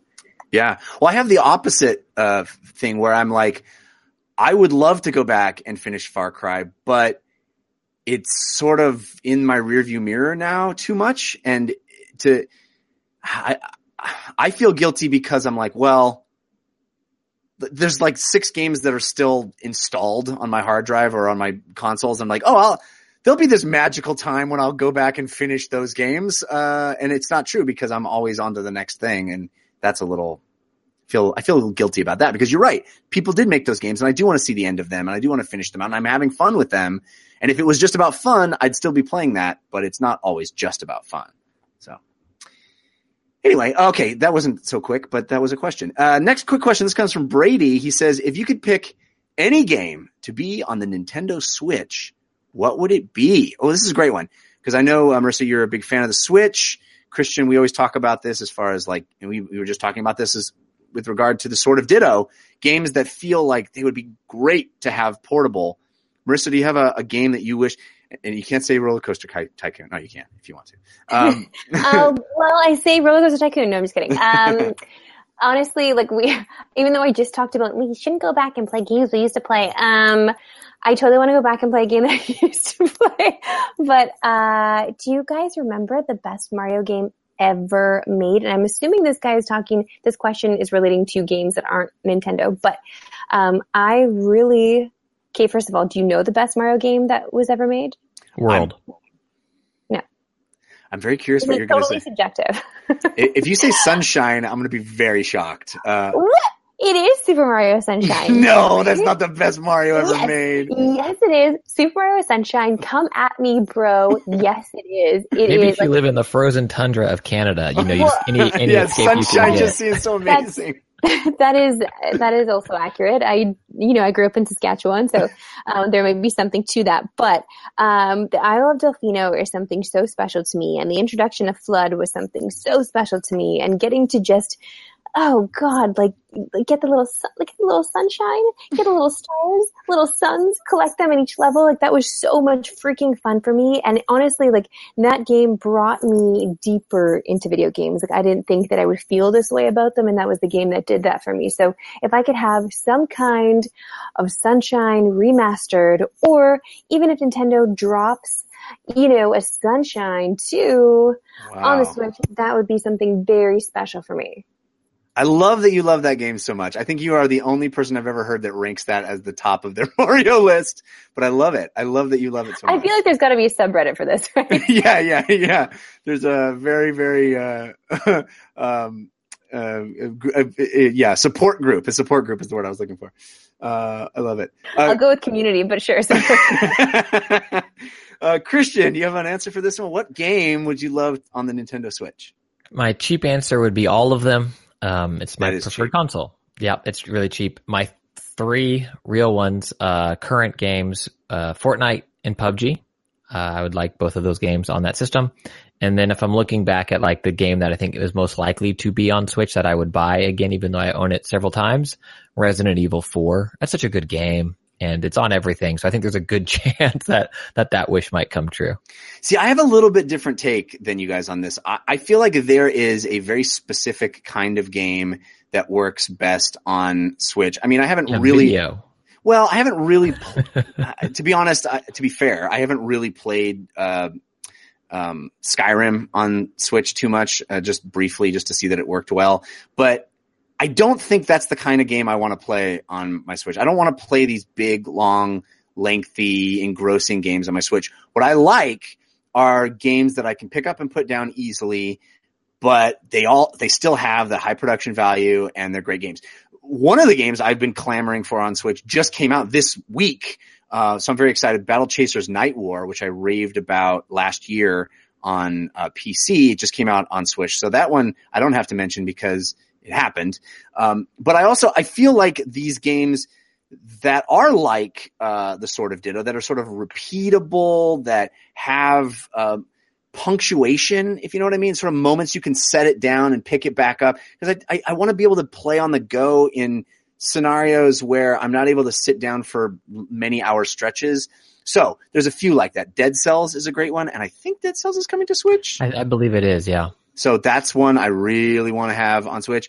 Also Children of Morta, which isn't out yet, I don't think, but when it does, I want it to come to Switch. These are games, Hand of Fate 2 would be great on Switch. These games that are sort of grindy, that sort of feel like I can just play them at my leisure and not have to pay 100% attention to them because I can maybe be doing other things or doing it intermittent with other things. Those are the kind of games that I want to come to Switch. A lot of these, I love the fact that it's home to a lot of independent games because I think a lot of them work well like that. So I'm hoping that continues. I could do like a Patapon or like N Plus or like Ollie Ollie or something. I think N Plus is coming. I think N Plus literally like this week or next is Oh, it's very exciting. Very exciting. Anyway, great questions, everybody. Thank you for sending them. Again, you can send a DLC feedback at gmail.com. But that's going to do it. reach Marissa, you can email her at sunshineisnotthebest at yahoo.excite.com. That'd be a weird / come at me, bro. I was going to say that'd be a weird email for her to register. Anyway. That's going to do it for this episode. Got it right, yeah. We are going to have a parting gift for you, so stick around for that. And I have bonus content, as I mentioned, with the designer of one of the designers from The Sort of Ditto coming up after the end of the show. But Marissa Roberto, thank you so much for being here. You're the best. Oh my gosh, this is such a treat for me. Thank you so much for having me on. I can't believe it took us this long, but you are a delight, as I said at the beginning, and you have proved it to be true. Can you share with everybody the best place to keep up with you online and where they can see all your wonderful work? Oh, yes. I'm heavy on the Instagrams. So I'm just mrob29. So I like baseball, so Marissa Roberta, mrob29. There, I'm always posting to my stories there, and at Heads Up Daily, I manage all the social accounts for the shows that I'm on too, so Heads Up Daily TV. And I also manage an esports company, and I host for their events too, so that's Northern Arena. So it's northern.arena on Instagram and Northern Arena on Twitter. And on Twitter, I'm Marissa Roberto. I'm there. I'm all these places every day, and I usually post everything I'm doing there. So that's where you can find me. Fantastic. Christian Spicer, how about you? What do you got going on this week? St. Jude. Help me raise money for St. Jude. Help kids fight and beat cancer. On this week's ALTMM, I kind of run through a list of exact ways in which your money is used and spent, and how even $3 goes a long way and helps a kid have a mask, because when you're going under radiation and getting chemo, your immune system is weakened, and you'll have a sanitation mask so that you can engage more in public and not have to be worrying about common cold or flu knocking you down or being more serious than it is for anyone else.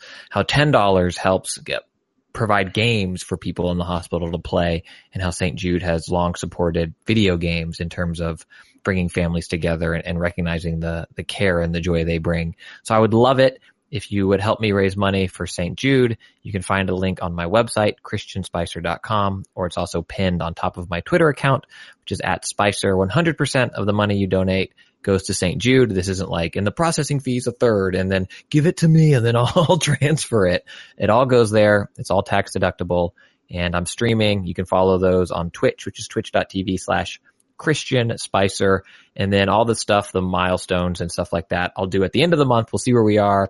I'm already committed to eating 4 jars of baby food, dyeing my hair pink or purple. I hope I shave my head. We'll see. And I would love your support in that. I think what we'll do, Christian, is that we'll have, either way, it'll be St. Jude's, the $100 in our wager. And it'll either be you giving an extra 100 or me giving an extra 100 based on which of our teams goes to the finals. And so we'll just stick it with St. Jude's either way, but then also one of us will have to eat crow publicly on the show and say, we'll write out a script that the loser will have to say publicly that is sufficiently embarrassing.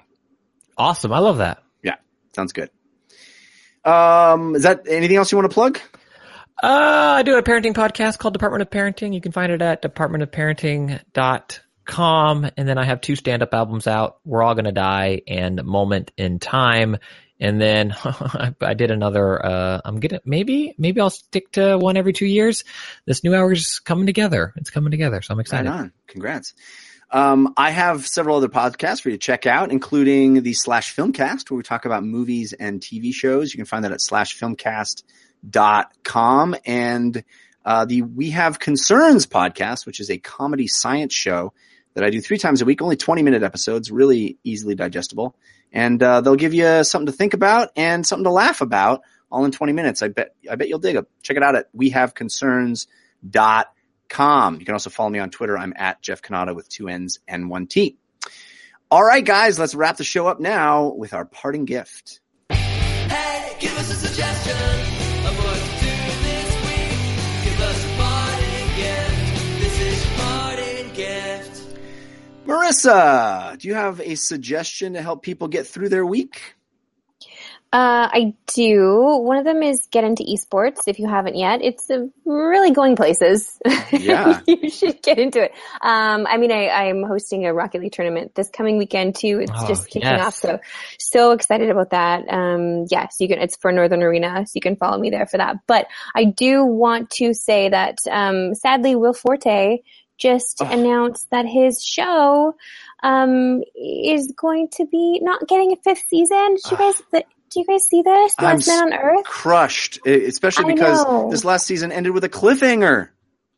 I'm really upset about it. So I'm hoping that if we can all collectively just like rewatch seasons or stream them, that like Netflix or whoever it is that could give them money will actually kind of come in and save the day, just like Brooklyn Nine-Nine was just rescued, like a day later. Maybe Last Man on Earth can have that happen as well. I just love it so much. I love living in that world. Me too. It's just such a good show. It's wonderful. It's heartwarming. These people actually care about each other and like each other, and the humor doesn't come from ripping people down. It comes from love and quirkiness, and it's just such a great show. There's nothing better than Pelbasian, honestly. Like, she's the best. No, she's so good. I mean, everybody. I love everybody on that show. So positive. So watch Last Man on Earth if you haven't yet. Yeah, let's all save it. Let's all save Last Man on Earth. Christian, how about you? Got a parting gift? Yeah, with Mother's Day just in the rear view, I think, hopefully a lot of people called their moms or reached out, and this is inspired by that, where it's call your friend or loved one or family member that you haven't talked to in a while. And you might think, oh yeah, Jessica's a really good friend of mine. I just talked to, it's been 3 years since I've talked to her. Like, take that. We're all in the liking Facebook post or faving things or texting or whatever, but I think there's something, I'm old. There's something to be said about a phone call to a friend that isn't asking for a favor. It's not, hey Marissa, what's up? Anyway, I see you're at this E3 party and I'm outside. So if you could, you could get me in. But just calling just to say hi, check in, call a friend or loved one without an agenda other than to check in and share that human interaction with someone. Very cool.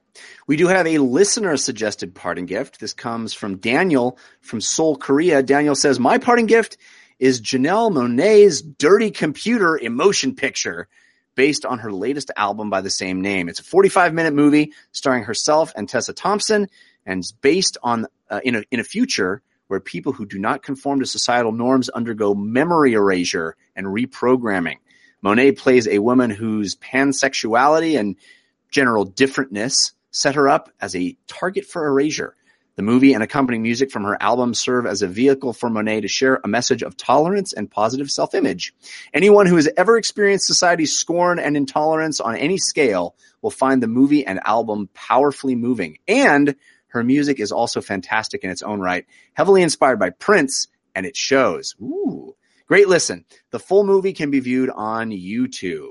Thank you, Daniel. I actually watched this because of your email, Daniel, and I got to say, pretty awesome. I definitely dig the music, and it's a really, really cool, interesting experiment that she did with this kind of interweaving of her music videos into a overall narrative. Really cool. Janelle Monáe is a Dirty Computer emotion picture based on her album available on YouTube. If you want to send in your own parting gift, dlcfeedback@gmail.com is the email you use.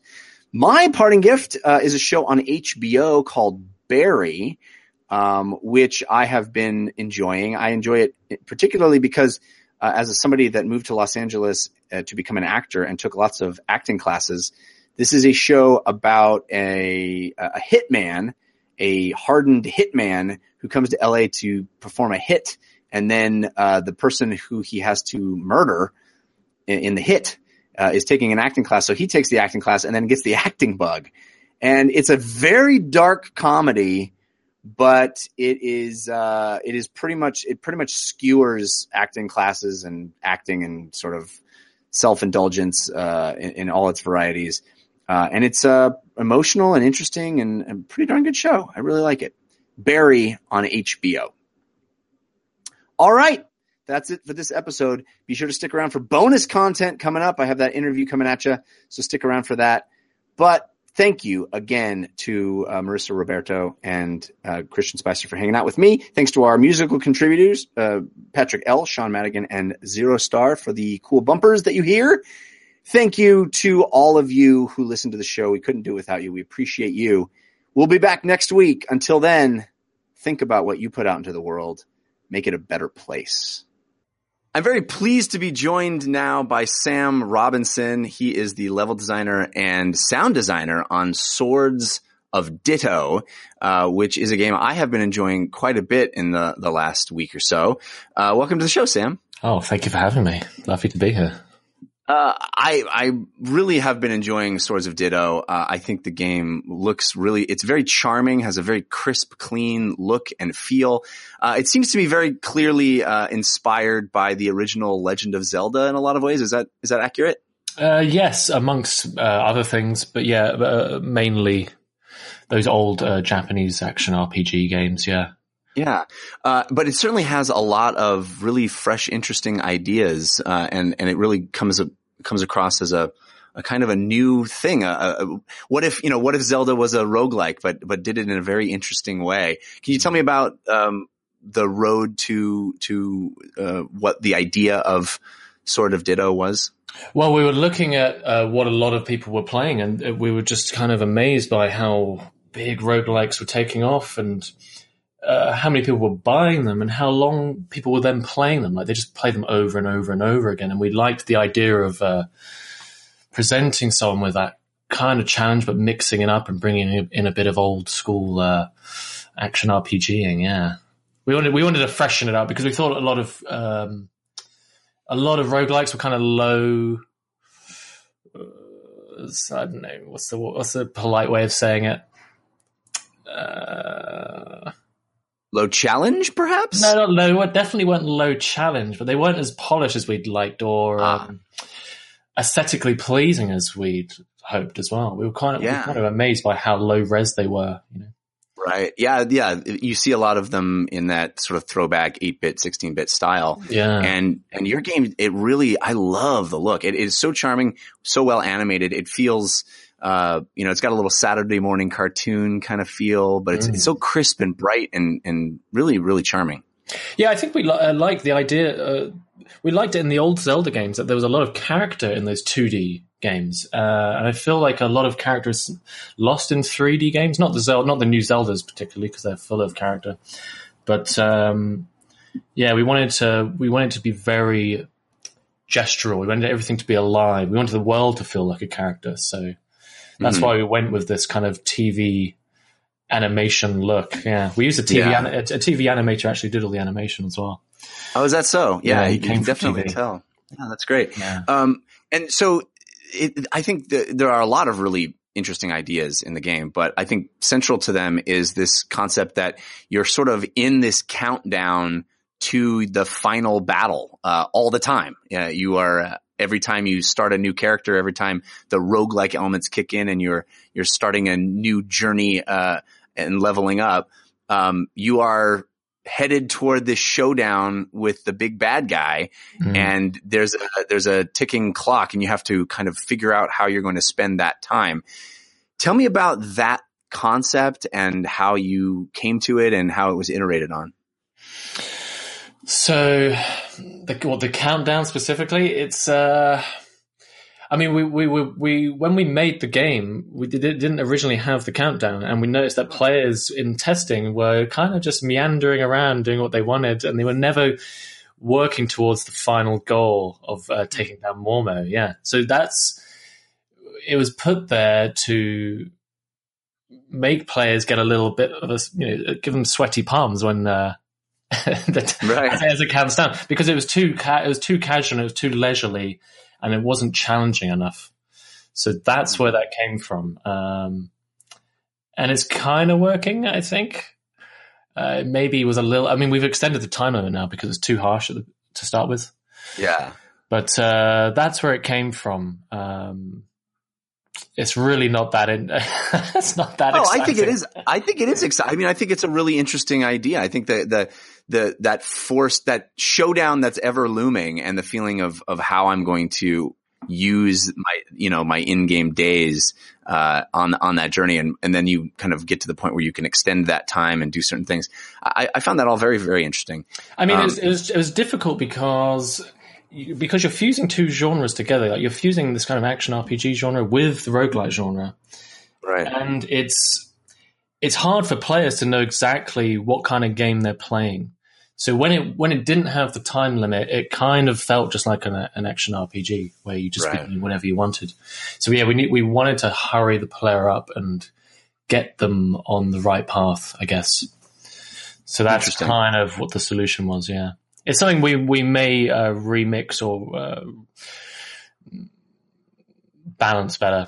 Yeah. Well, it's interesting because I think the game is strong enough to stand as just an action RPG. I mean, it feels like you could just play it as one character and progress along that path. And there's enough interesting stuff and secrets and cool stuff to uncover that it would work that way. And I think that the twist of, playing new characters every time and they're randomly generated and can be all kinds of different looks and feels, it adds an interesting twist, but I don't think it felt essential to making the game compelling. I just think it's an interesting thing on layered on top of what is already a pretty fun, interesting game. Yeah, I mean, we as we make these things, we just kind of add things and then see how that could react with something else. So we already had the day-night system in place. Right. And originally you couldn't go into shops and things at nighttime because it was trying to be realistic or something.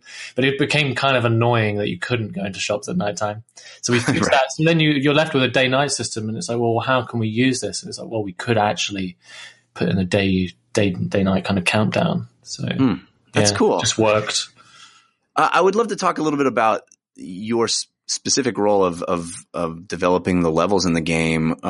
How did you think about developing the dungeons and the levels that you were designing from a goal perspective? I mean, what was your thought process in developing the levels? It was a nightmare, I can tell you. It was really.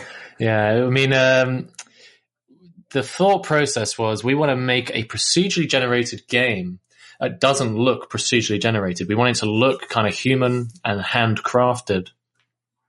So that was the major challenge to overcome. Like, how do we actually do that? Because it basically involves creating a lot of levels in a kind of patchwork kind of way. Like, you create a little bit of a dungeon, like maybe the entrances, but you just create all the entrances, and then those entrances can be flipped out with other ones. So you're designing lots of little handcrafted, bespoke little areas, and then stitching them all together. And that's how the whole overworld is made. It's just made of loads of little levels inside other levels, if that makes sense. It's like level inception. That's awesome. Yeah, and it can become overwhelming. Like, there's just lots of spreadsheets to keep track of, lots of level files to keep track of. Yeah. Well, you've succeeded in the sense that I've certainly played a number of procedurally generated games, and they often do feel procedurally generated, and not necessarily a bad thing, but your game does not. It really does not. And it's actually, it takes a couple of hours of playing it for you to even realize how much variety is there after you die a few times. Oh, that's good news. Yeah, it really, I'm being honest. It is, it's really well done in that way that you go, oh my gosh, yeah, there's so much here. And then as you sort of explore farther out into the map, it's remarkable how much is there and yet changing every time. Well, it was thanks to the tools, like Bids makes all the tools. He's the director, Jonathan Biddle. He makes all the tools for me, and it's like the tools are part of the game. Like, when I'm running the development version of the game, I can just press F1 at any time and it will take the level that's running and it will just go into editor mode, basically. And I can start moving the houses around, moving the trees around, moving everything around.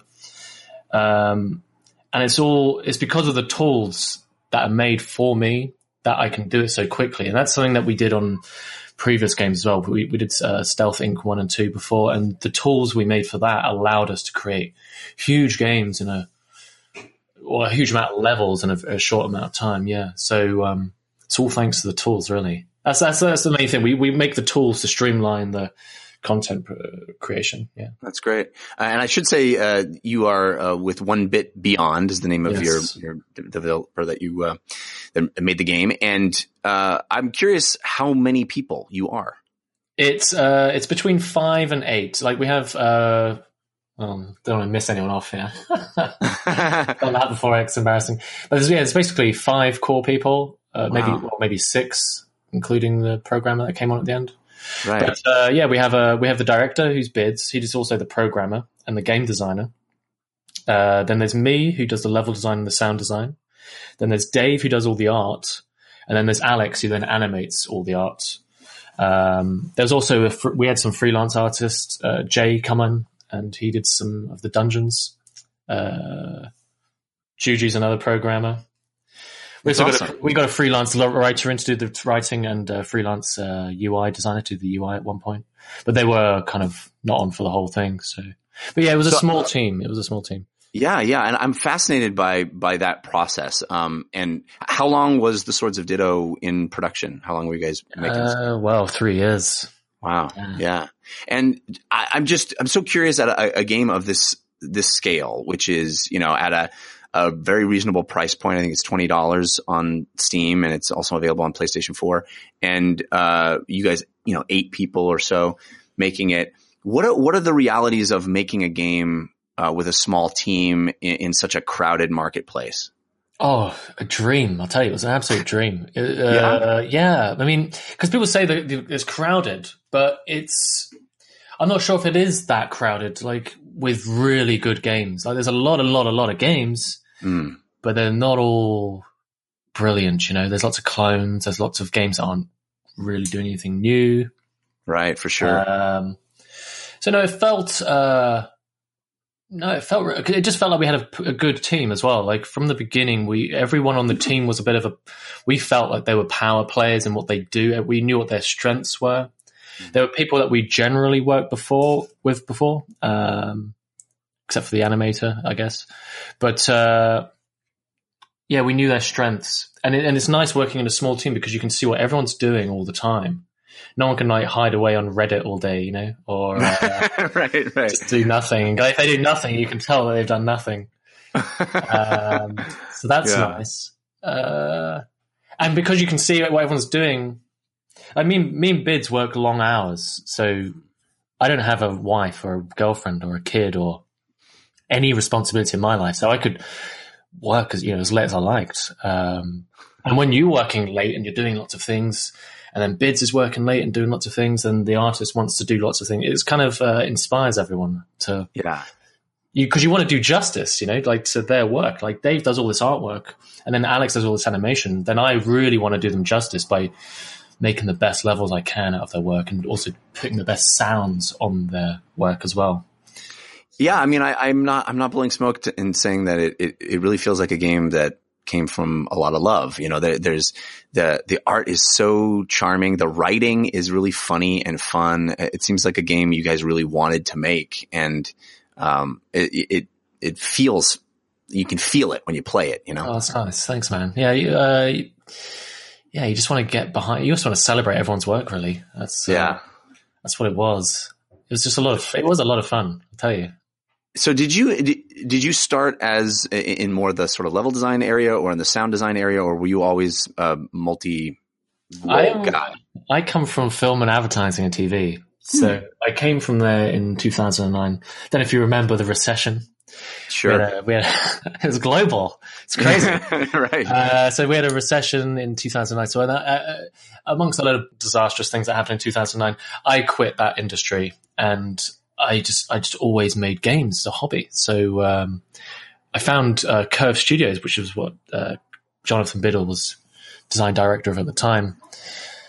And I went in there, and they were making, I don't know if you remember Buzz quiz games. They were making some Buzz quiz games. Do you remember those with the buzzers? No. And literally like a game show, but as a video. Yeah, it's like a game show video game. So there's loads of videos and stuff that needed to be processed for this game. So my background, I just knew all about codecs, and this was in the days when we still had PAL and NTSC and all those horrible formats.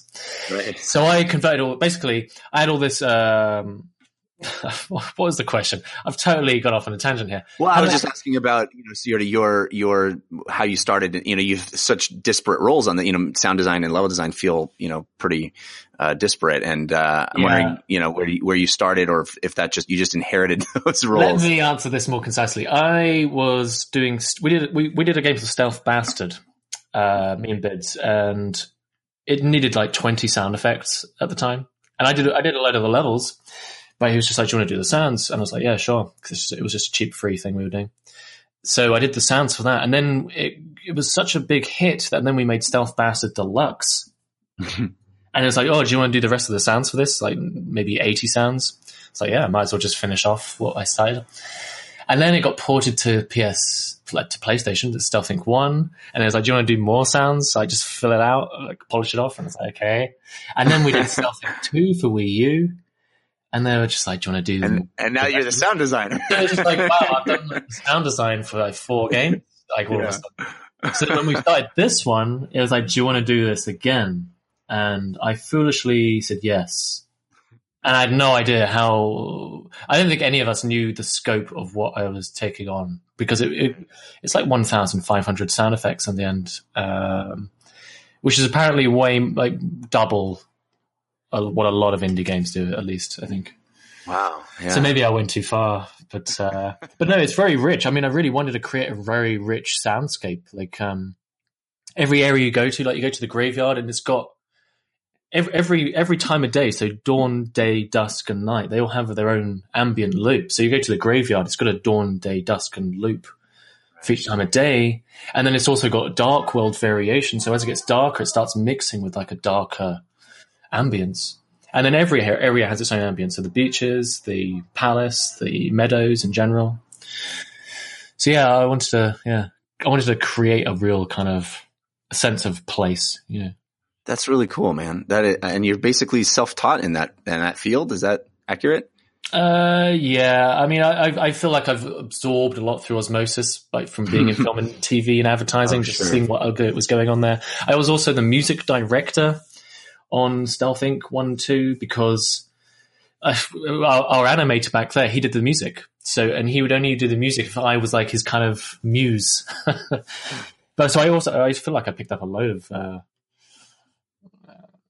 audio skills from that guy. Yeah. Ricky Holmong, yeah.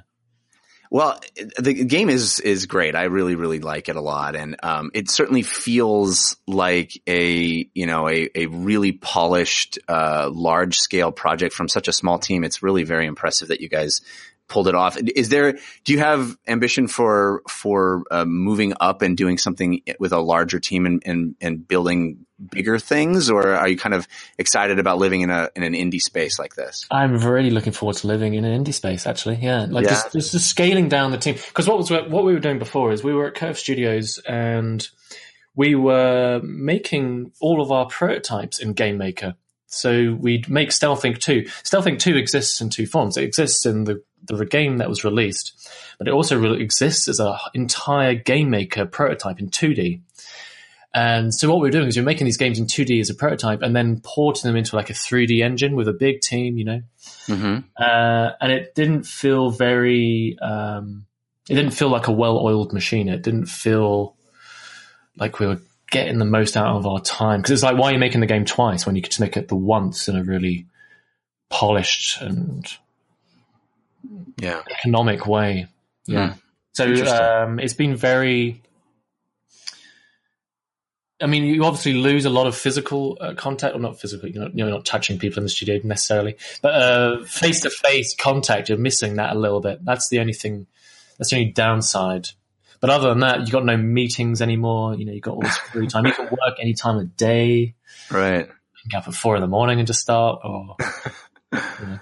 Wow, very cool, man. Well, Sam, thank you so much for being with me. This is it's been really interesting, and I'm a big fan of your game, and I hope more people check it out. It's called The Swords of Ditto, and it's available on PC on Steam and on PlayStation 4. Thank you so much.